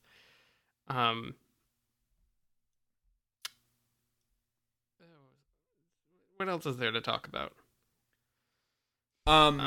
I did want to point out, in the theatrical cut's defense, I think there are a couple of things it does better than this. Whoa. Everyone's Han Solo. Is one sucking? Chest-based pratfalls. Look, at this point, I don't want to be the one guy defending Joss Whedon, but I guess I'll be that guy. I'll die on this hill. Putting that. All right, this podcast is going out on the internet, right? Strictly about creative decisions for a movie. No, of course. Not for how he treated anyone or anything. All right, let's go. Women aren't things, but yes. Totally a joke. Please continue. Don't put words in Joss Whedon's mouth, Britton. Number one, I think Joss Whedon's cut actually does manage to not super cathartically, but he does pay off the vision of Flash showing up and being like, Lois is the key. Because the payoff for that, or at least seemingly in the theatrical cut, is when Superman's going crazy and the Justice League is trying to hold him off, Bruce goes, Alfred, send in the big gun. And that's when Lois shows up to calm Superman down. Whereas in this one, it's just a coincidence because she happens to be there. It's the last time she's going to visit the memorial, which in some ways is poetic because it's like, oh, she's finally trying to move on, and she gets rewarded for kind of trying to continue progressing by getting the love of her life back. There's some, it's like poetry, it rhymes. I mean, there's something there at least, but I think the fact that we don't address she's the key at all, I think is strange, and that makes that whole scene in BVS feel even more unnecessary. And then the other one is the opening montage in the theatrical cut, which is weird because that actually feels like a very Snyder thing. Basically, Britton, he does a Watchmen-esque opening at the beginning of the theatrical cut to kind of explain where the world is and how everything's kind of terrible now that Superman's dead. And I feel like this movie needs that, at least in so much as show one shot of Superman with the siren yell or whatever, and then have an opening montage with credits cutting to these different places to show how they're being affected by it. I don't think we need like a 15-minute scene of we're cutting to this place and this lasts for a few minutes. We're cutting to this place. Like, I don't know. I feel like that whole thing that's one of the smart ways that the theatrical cut kind of streamlines the material. Yeah, that makes sense. That's all I got. In every other way, this is better than the theatrical cut. I did want to ask one thing, and Tyler, I don't know if the Flash has kind of alternate origin stories, but at the end of the movie, he gets the crime lab job. Mm-hmm. But in the comics, or at least in the TV show, isn't that how he gets his powers? He's working at the crime lab. He gets struck by lightning with a bunch of chemicals, and that's how he gets imbued with the Speed Force, right? I don't remember exactly, and I'm not going to look it up because why would we possibly do that? I believe in the comics he just is like in a science lab or something like that. I don't know if he's necessarily working at a crime lab. I think that might be a creation of the CW show. Well, I do believe he has a CSI job in traditionally. All right, but fine, I don't know. I mean, it could be as easy as like, oh, he was like in a college science lab and he got hit by it. Yeah. That's what I feel like it is. Yeah, I was just kind of that was kind of strange that the movie didn't delve into that because we focus on the origin stories for everyone except for maybe Aquaman in all of these movies. Well, even then, once we get to the Aquaman movie, we do explain his origin. So you're right. He is a police scientist in the original 56 origin. Yeah. So I'm wondering if that's one of those situations where when Snyder's making the movie, he's like, people seem to like that Flash show. This is fine. People know it. But yeah, I the main thing that I was kind of thinking about when watching the movie, because like I keep saying, I'm shocked. Like the same people that made BVS, like Chris Terrio, maybe it's just like he had a week to do another draft on the BVS script before they went into production, so he was trying to fix as best he could. I don't understand how they made this movie, but I think the big thing that this has is that the story itself like loses all the pretentiousness. We still have Zack Snyder's kind of super artistic sensibilities with the filmmaking, but the story itself, aside from like the nightmare sequence and a couple other things that we've discussed, like it's just like a simple alien invasion movie. And I feel like that's where Snyder's kind of sensibilities work best, is like very simple story. He can embellish the filmmaking all he wants.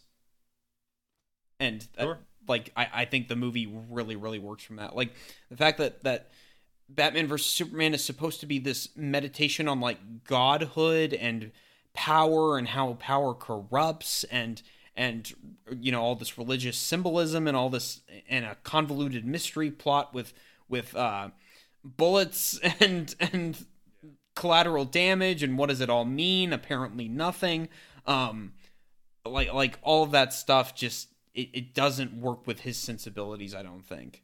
And like I said, I don't know if somehow they reached a middle ground while they were making the movie where Jeff Johns and whoever on the set is telling him, like, okay, pull back a little bit, we can make this simpler, and like they're figuring out stuff, because apparently Joss Whedon even came in to do rewrites like before they were actually like finished filming, I believe.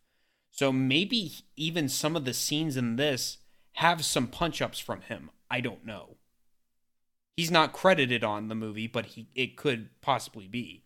But yeah, I just somehow everything just kind of works, and I didn't think that was possible. Because you watch that original trailer with the Hallelujah song, and of course now we know the significance of that song and why it's so powerful, and the For Autumn note at the end of the movie just like heartbreaking. But like you watch that first trailer and it's just like the most pretentious thing. And I was worried that that's what the movie was going to be. And when they said it was 4 hours, I was like, dear God, no, don't do. People say the ultimate cut of BVS is better. I mean, it makes like 1% more sense, but it's like 30 more minutes I'll never get back. So maybe it's not better. But this is like, I'm just in shock. Well, that sounds like a segue into ratings, unless we have anything else we really need to touch on. I will say there's a part where someone says, they're breaking into a facility, and one was like, all right, everybody get dressed. And Cyborg goes, I'm always dressed. And I thought that was a clear... Which is not true, though, because he sometimes puts a hoodie on. Yeah, exactly. and calls for a secret meeting in the middle of the street.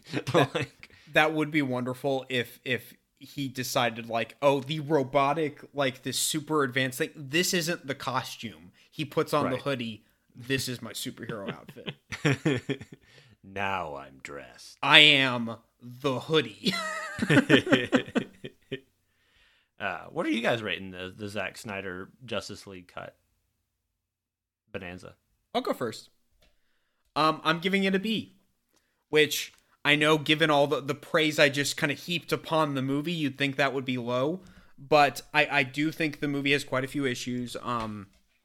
I think some stuff is not explained, and if you're in a 4-hour movie, you should kind of tidy up those details.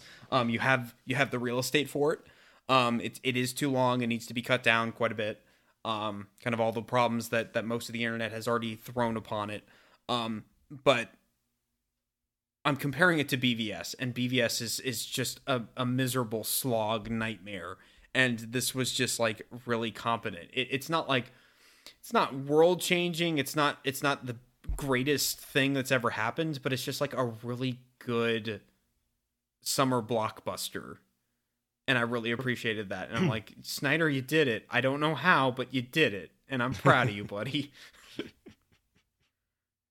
Brenton, what are you doing? I wanna... Do you want me to go? I think I should go last. Where are you going? Go first. Go second. First? Okay. I went into the movie pretty much knowing what I was going to rate it. But then the movie was kind of I don't want to say a roller coaster, but like I similarly was also quite surprised by the fact that I not only didn't like it, but did like it. Yeah. And so then I was like, oh, I don't know if that rating would really fit. But then like having gotten to sit with it for a little bit, now having gotten to talk to you guys on our podcast, Here Come the Sequels, check us out at herecomethesequels.blogspot.com. I think that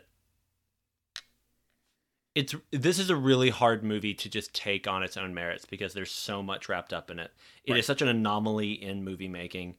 Director's cuts are not rare, but this type of director's cut is, and obviously the personal side of it for Zack Snyder is so unique and emotional.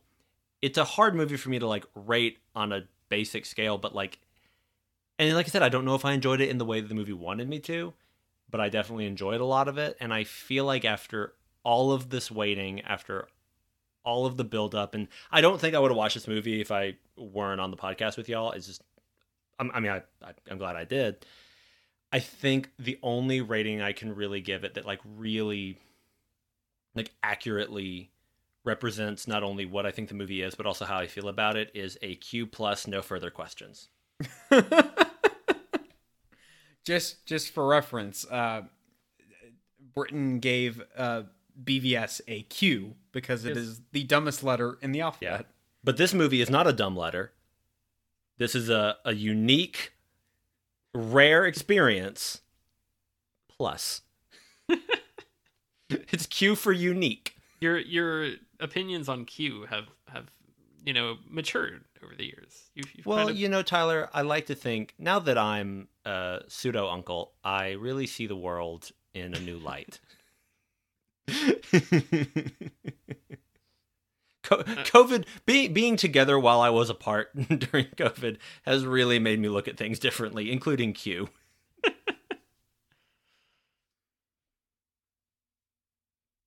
I'm gonna give it an A-. Oh my god! There it is. There's just like so many moments of this that I'm like, that's great. Yeah. It's not. I mean, it's not like a, fantastic work of literature or anything like that. But it is genuinely like a expression of someone who has a real vision for something and wants to see it brought to life. And yes, I mean, that's probably, I'll probably look at that in like a year and be like, why did I do that? That's too high. But like, you know what? You earned it, Snyder. Yeah. You turned away the haters. You made it happen. No one, I am shocked that this movie, after the inkling of it that first started, I don't know where it began, but where after, release the Snyder Cut, wherever that began and the number of jokes we've said about it specifically on the podcast, the number of jokes people everywhere have said about it, and like how that spawned and how it just looked like it was never going to happen. And then when it started to look like it was going to happen, how it was like, oh, this is going to be terrible. Like, yeah. I am shocked that it is as good as it is. And I think that grade is as much a celebration of the fact that it is like an actual artistic expression that has some real merit, and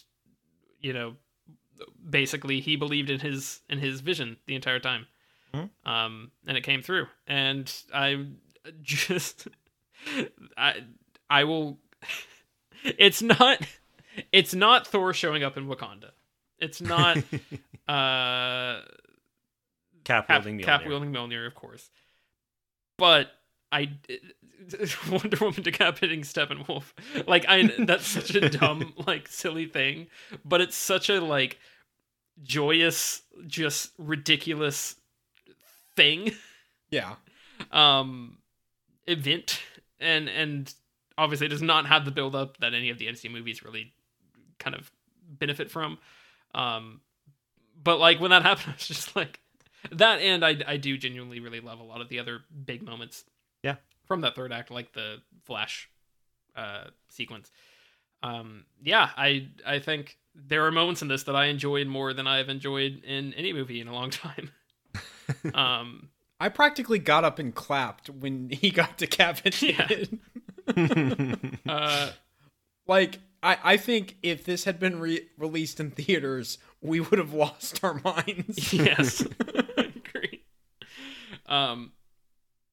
Yeah, and I'm making jokes about that specifically. The movie itself, I do think, has a lot of quality. Like, I think the visual style, it really does look good. There's some really great action in the film. Yeah, I was mightily impressed. Yeah, no, very well put. Yeah, there's a poetry to the fact that we've been teasing or poking fun at Zack Snyder and specifically this movie for months, if not years, and that now we're watching it and it's like, I've eaten chicken, I've probably eaten duck, I've never eaten as much crow as I've been eating over the last few days. No, this is like the most pleasant surprise of all, is that it came out and I liked it, like close, not quite there, but close to loved it. Like Yeah. I'm so happy to be wrong, and Yeah. you know, I feel terrible having poked fun at this for so long.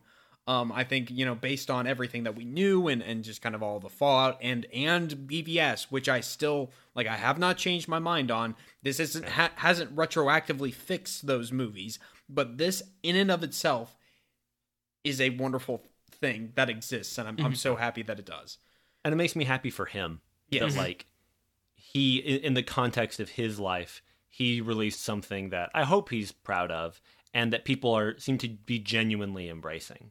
Yeah. I'm happy for him that he didn't go through all of that to just get another, like, whatever, some like anticlimactic thing. Yeah. Like, it makes me very happy for Zack Snyder.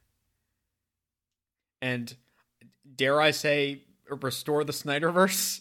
I've seen the outlines for Justice League 2 and 3. I don't immediately gravitate towards them. I would say I heavily dislike them. But I kind of want to see more now. Yeah. I wouldn't, if they told me he's doing more at this point, I wouldn't necessarily be against it. Well, and I would also say, A lot of caveats to that, but considering Warner Brothers, like, the journey we've taken here and how many missteps they made along the way, I don't know that I can trust them to ever do this universe justice without someone who has a very strong ideas of like what they want, the story they want to tell, like a Christopher Nolan or like a Zack Snyder. For better or worse, if they're like, this is what I want to do, then at least it's someone who I believe has read comic books before and you know, like, is trying to tell a story with these characters. And I would be very interested, I'll say, to see another movie from him in this universe. Right. So now that we have reached the end of the DCEU as we know it, I would like to share everyone's rankings of where we sit with all the films. I went ahead and took account of everyone's grades, and I just added in the Snyder Cut. So whose list should I go with first? You can do mine. All right, sounds good. All right, Britton, starting at the top, you gave Shazam an A. Then Birds of Prey with a B+. Mm-hmm. That's Birds plus Harley Quinn. Yes, correct. Wonder Woman 84, you gave a B. Okay. Which, I respect your opinion. I don't understand. I also may have been rating the experience I had more than I rated the film. Which I think you may have actually said in that episode. Probably. Aquaman, you gave a C+. Sure. Then Steep Drop Off, Man of Steel, you gave an F. Yep. Suicide Squad, you gave an F. So I don't know if you want to adjust the rankings there. I put Man of Steel first because I assume you hated Suicide Squad more. I would say between the two, I think that is a worse movie. The Justice League theatrical cut is listed as not available, so I have that alphabetically. That comes next. Right. Then the Zack Snyder Justice League is a Q+, yes, and then BVS is a Q. Yes, it is. And I have seen the first Wonder Woman, but I don't have a clear enough memory of it to feel like I can aptly and accurately rate it, despite my giving two nonsense ratings in this, because I'm just a real Harley Quinn over here. So random. So just random. Tacos? Just sitting over here being a fantabulous emancipation. You know, I really am. I do want to. I don't want to just rate a movie I don't recall. So one day I'll rewatch Wonder Woman and I'll update us. I'll retcon. Yeah, so I have 3 quite passing grades, and then I have no. Look, Britton, whenever you finally decide to rewatch Wonder Woman, like immediately after that, Tyler and I need to come find you, and we'll record the theatrical cut Justice League commentary track. Okay? Cool. Immediately after. Cool. I'm game. Do it. Tyler, your grades: Zack Snyder Justice League at the top with an A-. I stand by that. Then Shazam with a B+. Also Birds of Prey with a B+. So I don't know if you want to adjust those there. I assumed Shazam was probably the better, or your more preferred. I don't know. I don't know. I might say That's a tough call, yeah. Yeah. I feel they're well graded because that's a close one for me. Following that, Wonder Woman with a B. Aquaman also with a C+, because I think we all gave that a C+. Wonder Woman 84, C-. Man of Steel, D-. Theatrical cut of Justice League, an F. Suicide Squad, an F. BVS, an F-. I'm just That's not nice getting we my have fun with the system. I do really like how if you average out the BVS and Snyder Cut grades, you just get a C-. That is, yeah. And mine, you just get radio static. You just get a robot's head exploding from a computational error. It's just like you're it's like Siri saying, "I'll get back to you on that." Then my grades, Snyder Cut I gave a B. Shazam I also gave a B. I think this slightly edges out Shazam. Mm-hmm. And I think that's mostly just because this is what I would rather watch. Yeah. Which is weird to say, but that's how I feel. I may change my tune on a second watch because we did only watch this once. Right. Then following that, Birds of Prey, a C. Aquaman, a C. Wonder Woman, a C. Man of Steel, a D+. Wonder Woman 1984, a D. Suicide Squad and the theatrical cut of Justice League, Fs. I think I might take Suicide Squad over that. I'm not sure. And then BVS and F-. I will say I gave BVS an F- as well. Suicide Squad and Justice League are probably two of, if I'm looking at like the filmmaking, they might be the two worst movies I have seen in cinema, at least since I was very young and would watch whatever crap. Suicide Squad and BVS? Sorry, Suicide Squad and the theatrical cut of Justice League. Oh, gotcha. I'm saying I think BVS is probably more competent in some ways, at least like Sure. it has something to provide visually. Yeah. Like it's trying to do something. Whereas I think both of those are complete nonsense and very bad. And I guess that also applies to BVS. But I don't know what the worst movies I've ever seen are, but I do think Suicide Squad is one of them. Mm-hmm. Like, I think that movie is just terrible. And I don't like to use those kind of terms to talk about art, but like, I really, really think that about Suicide Squad. Yeah. And I think if I were to give a genuine rating to my 2Q movies, because in a weird way I feel kind of guilty being silly about it, I would say BVS is an F. And I'm not sure about the Snyder Cut, because it would probably be somewhere in like the upper B, like the B+ range would probably be where I'd settle out. But I would have to watch it again and try as much as I can to divorce it even from its own vacuum, if that makes sense. But like, it's such an anomaly in movies, and so like it was both a joyous surprise to see that I liked it, but also a hard thing to really analyze in that sense, because I was like, just the fact that I'm watching this is such a strange, only in 2021 kind of thing. But yeah, I don't know. Good stuff though. I don't have any like DCEU like movies in my collection. I used to have Man of Steel, then I sold it. I would not mind having the Snyder Cut in my collection. Sure. At all. Well, should we even do a recommendation? Do y'all have recommendations, or should we just save that for our next episode? This is kind of a special time. I do have a relevant recommendation. Oh, well then sure. We can do recommendations. But y'all can. I'll just say, like, since the Snyder Cut is readily available now to everyone, like, just give it a shot. Like, because I've been hearing a lot of people go, well, if you like Man of Steel and BVS, you're definitely going to like this. And if you don't like those, if you don't like what Snyder's doing, you're not going to like this. I heartily disagree, because I absolutely hated what he was doing, and I kind of loved this. Yeah. I would also say give it a shot if you like some of these characters, maybe from other things. But like, I don't know, if you're willing, if you haven't watched any of these movies or kind of dropped out early, yeah, give it a shot. You might be surprised pleasantly. It is very much its own thing. You know, I can't be like, oh, if you're a Batman fan, you got to watch it, because like, I don't know, Batman doesn't mean it. Batman means everything now. Like, if you're a Batman fan, that could mean anything.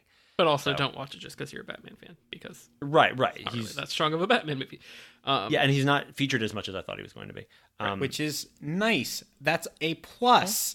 That goes in the plus column. That for is not movies, just Batman and his amazing friends. Oh, I was going to say, for movies in this franchise, it's a plus if they don't focus on Batman, because I heartily agree. The portrayal of Batman in these. Britton, did you have anything? Yeah, I watched. As usual, we're just going to do a hard switch here. I watched a movie from Denmark last week. Yeah. A little movie called Another Round. Yeah, Another Round, directed by Thomas Vinterberg. Vinterberg? Yes. Starring Mads Mikkelsen and some other people. And it is really, really wonderful. It's the story of these 4 guys who are all teachers who decide to try to live their lives with a certain level of blood alcohol content, thinking, oh, well, this will improve our lives. It'll make us happier. It'll make us more functional. Like, this is going to make things better. And you can imagine how that probably goes. But you may not know where the movie goes. And I was really impressed with how the movie managed to sympathize with its characters, but not endorse the way they were handling it. Because I feel like a movie about 4 middle-aged white guys deciding to be drunk to be happy could be the most like, really? We're doing this? But this movie is very much about like, hey, there's a lot more to happiness than that. Like, it is a more complicated thing, and I think the movie is very responsible in that way. And it's one of those movies where like, it's hard for me to describe why it works. It just works. Like, everything just hangs together really nicely. It's easily my favorite Mads Mikkelsen performance. I think he's so good in this. It's up for foreign language film at the Oscars. I haven't seen the other nominees. I'd be thrilled to see this one win. It's also up for director, which is cool. And it's probably one of my favorite movies of the year. I really, really, really liked it. It's on Hulu right now, so it is neither super, super light, but it's also not as heavy as you might think it would be. It's just a good time that I really liked and has a great ending sequence. And Mads Mikkelsen is great. It's called Another Round. Tyler, what is your relevant recommendation? Yeah, I've recommended a comic book the last couple weeks, and so I'm bringing that home. I am recommending DC's The New Frontier. Oh, sure, yeah. By Darwin Cook, who sadly passed away a few years ago. Oh, dear. But it is a joyous, just like incredibly well-realized vision of the Justice League, specifically set in the setting in the backdrop of the 60s and like the 50s and 60s, and kind of everything that was happening in America at the time. The title comes from a JFK speech about America being on the verge of the new frontier. And basically it's actually not too dissimilar to I guess kind of the structure of Zack Snyder's Justice League, simply because it starts with Wonder Woman, Superman, and Batman, all as established characters,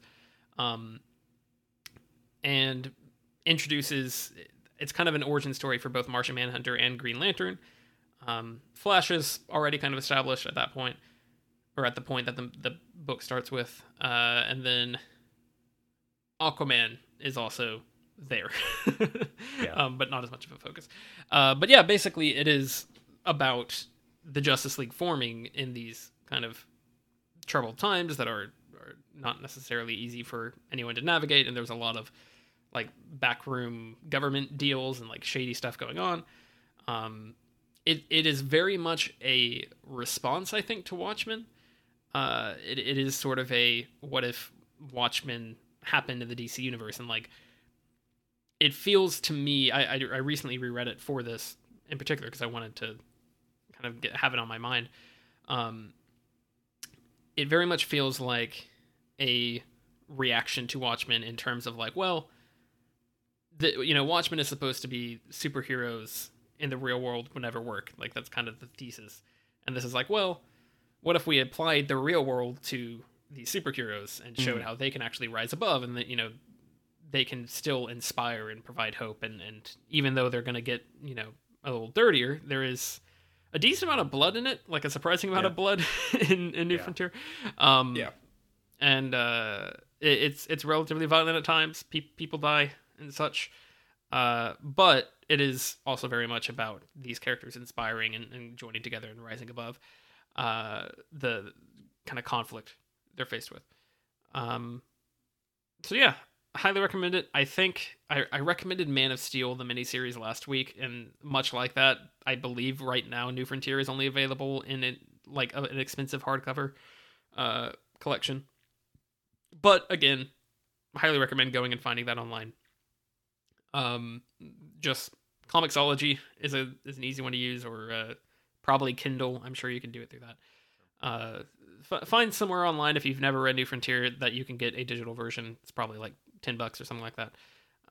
Because it's real worth it. It's real good. The art is gorgeous. One thing it does that I really love is that Wonder Woman is like very specifically taller than Superman. Like you see in every scene they're together in that's like a thing that Darwin Cook has in his brain in terms of the anatomy, and he's like, she's an Amazon. Yep. She should be taller than him. Like, obviously that's not a lot of comic books approach it that way. And yeah, it's great. Yeah, Tyler lent me his copy, I think it was last year sometime, and I really liked it. It's a very impressive tome. Yeah, definitely second that recommendation. That is my favorite comic book, so I third. There you go. Take that, Bone. So, okay. Second recommend. Okay. Yeah. Well, you can guys, find us online at herecomthesequels.blogspot.com. You can find us on Twitter at HCTSequels. You can email us at herecomthesequels@gmail.com. You can find us on Spotify, SoundCloud, Apple Podcasts, and such. We out there. We'll be back next week with a new franchise. We're going to be approaching this one a little bit differently. We can talk more about that next week. And I referenced a few episodes back about how that was going to be our dessert. But now that I realized I really enjoyed dinner, hey, we also get more delicious food. Maybe not next week specifically, but in this next franchise, I think we will. And I'm looking forward to it. And I've been Britton. I've been Tyler. Oh, I'm ending it. So, tell Zack Snyder how you feel about him. Thank you, Zach. You came through for us one last time. Thank you, Zack Snyder. And I guess I'm Alex. And you're having a good night.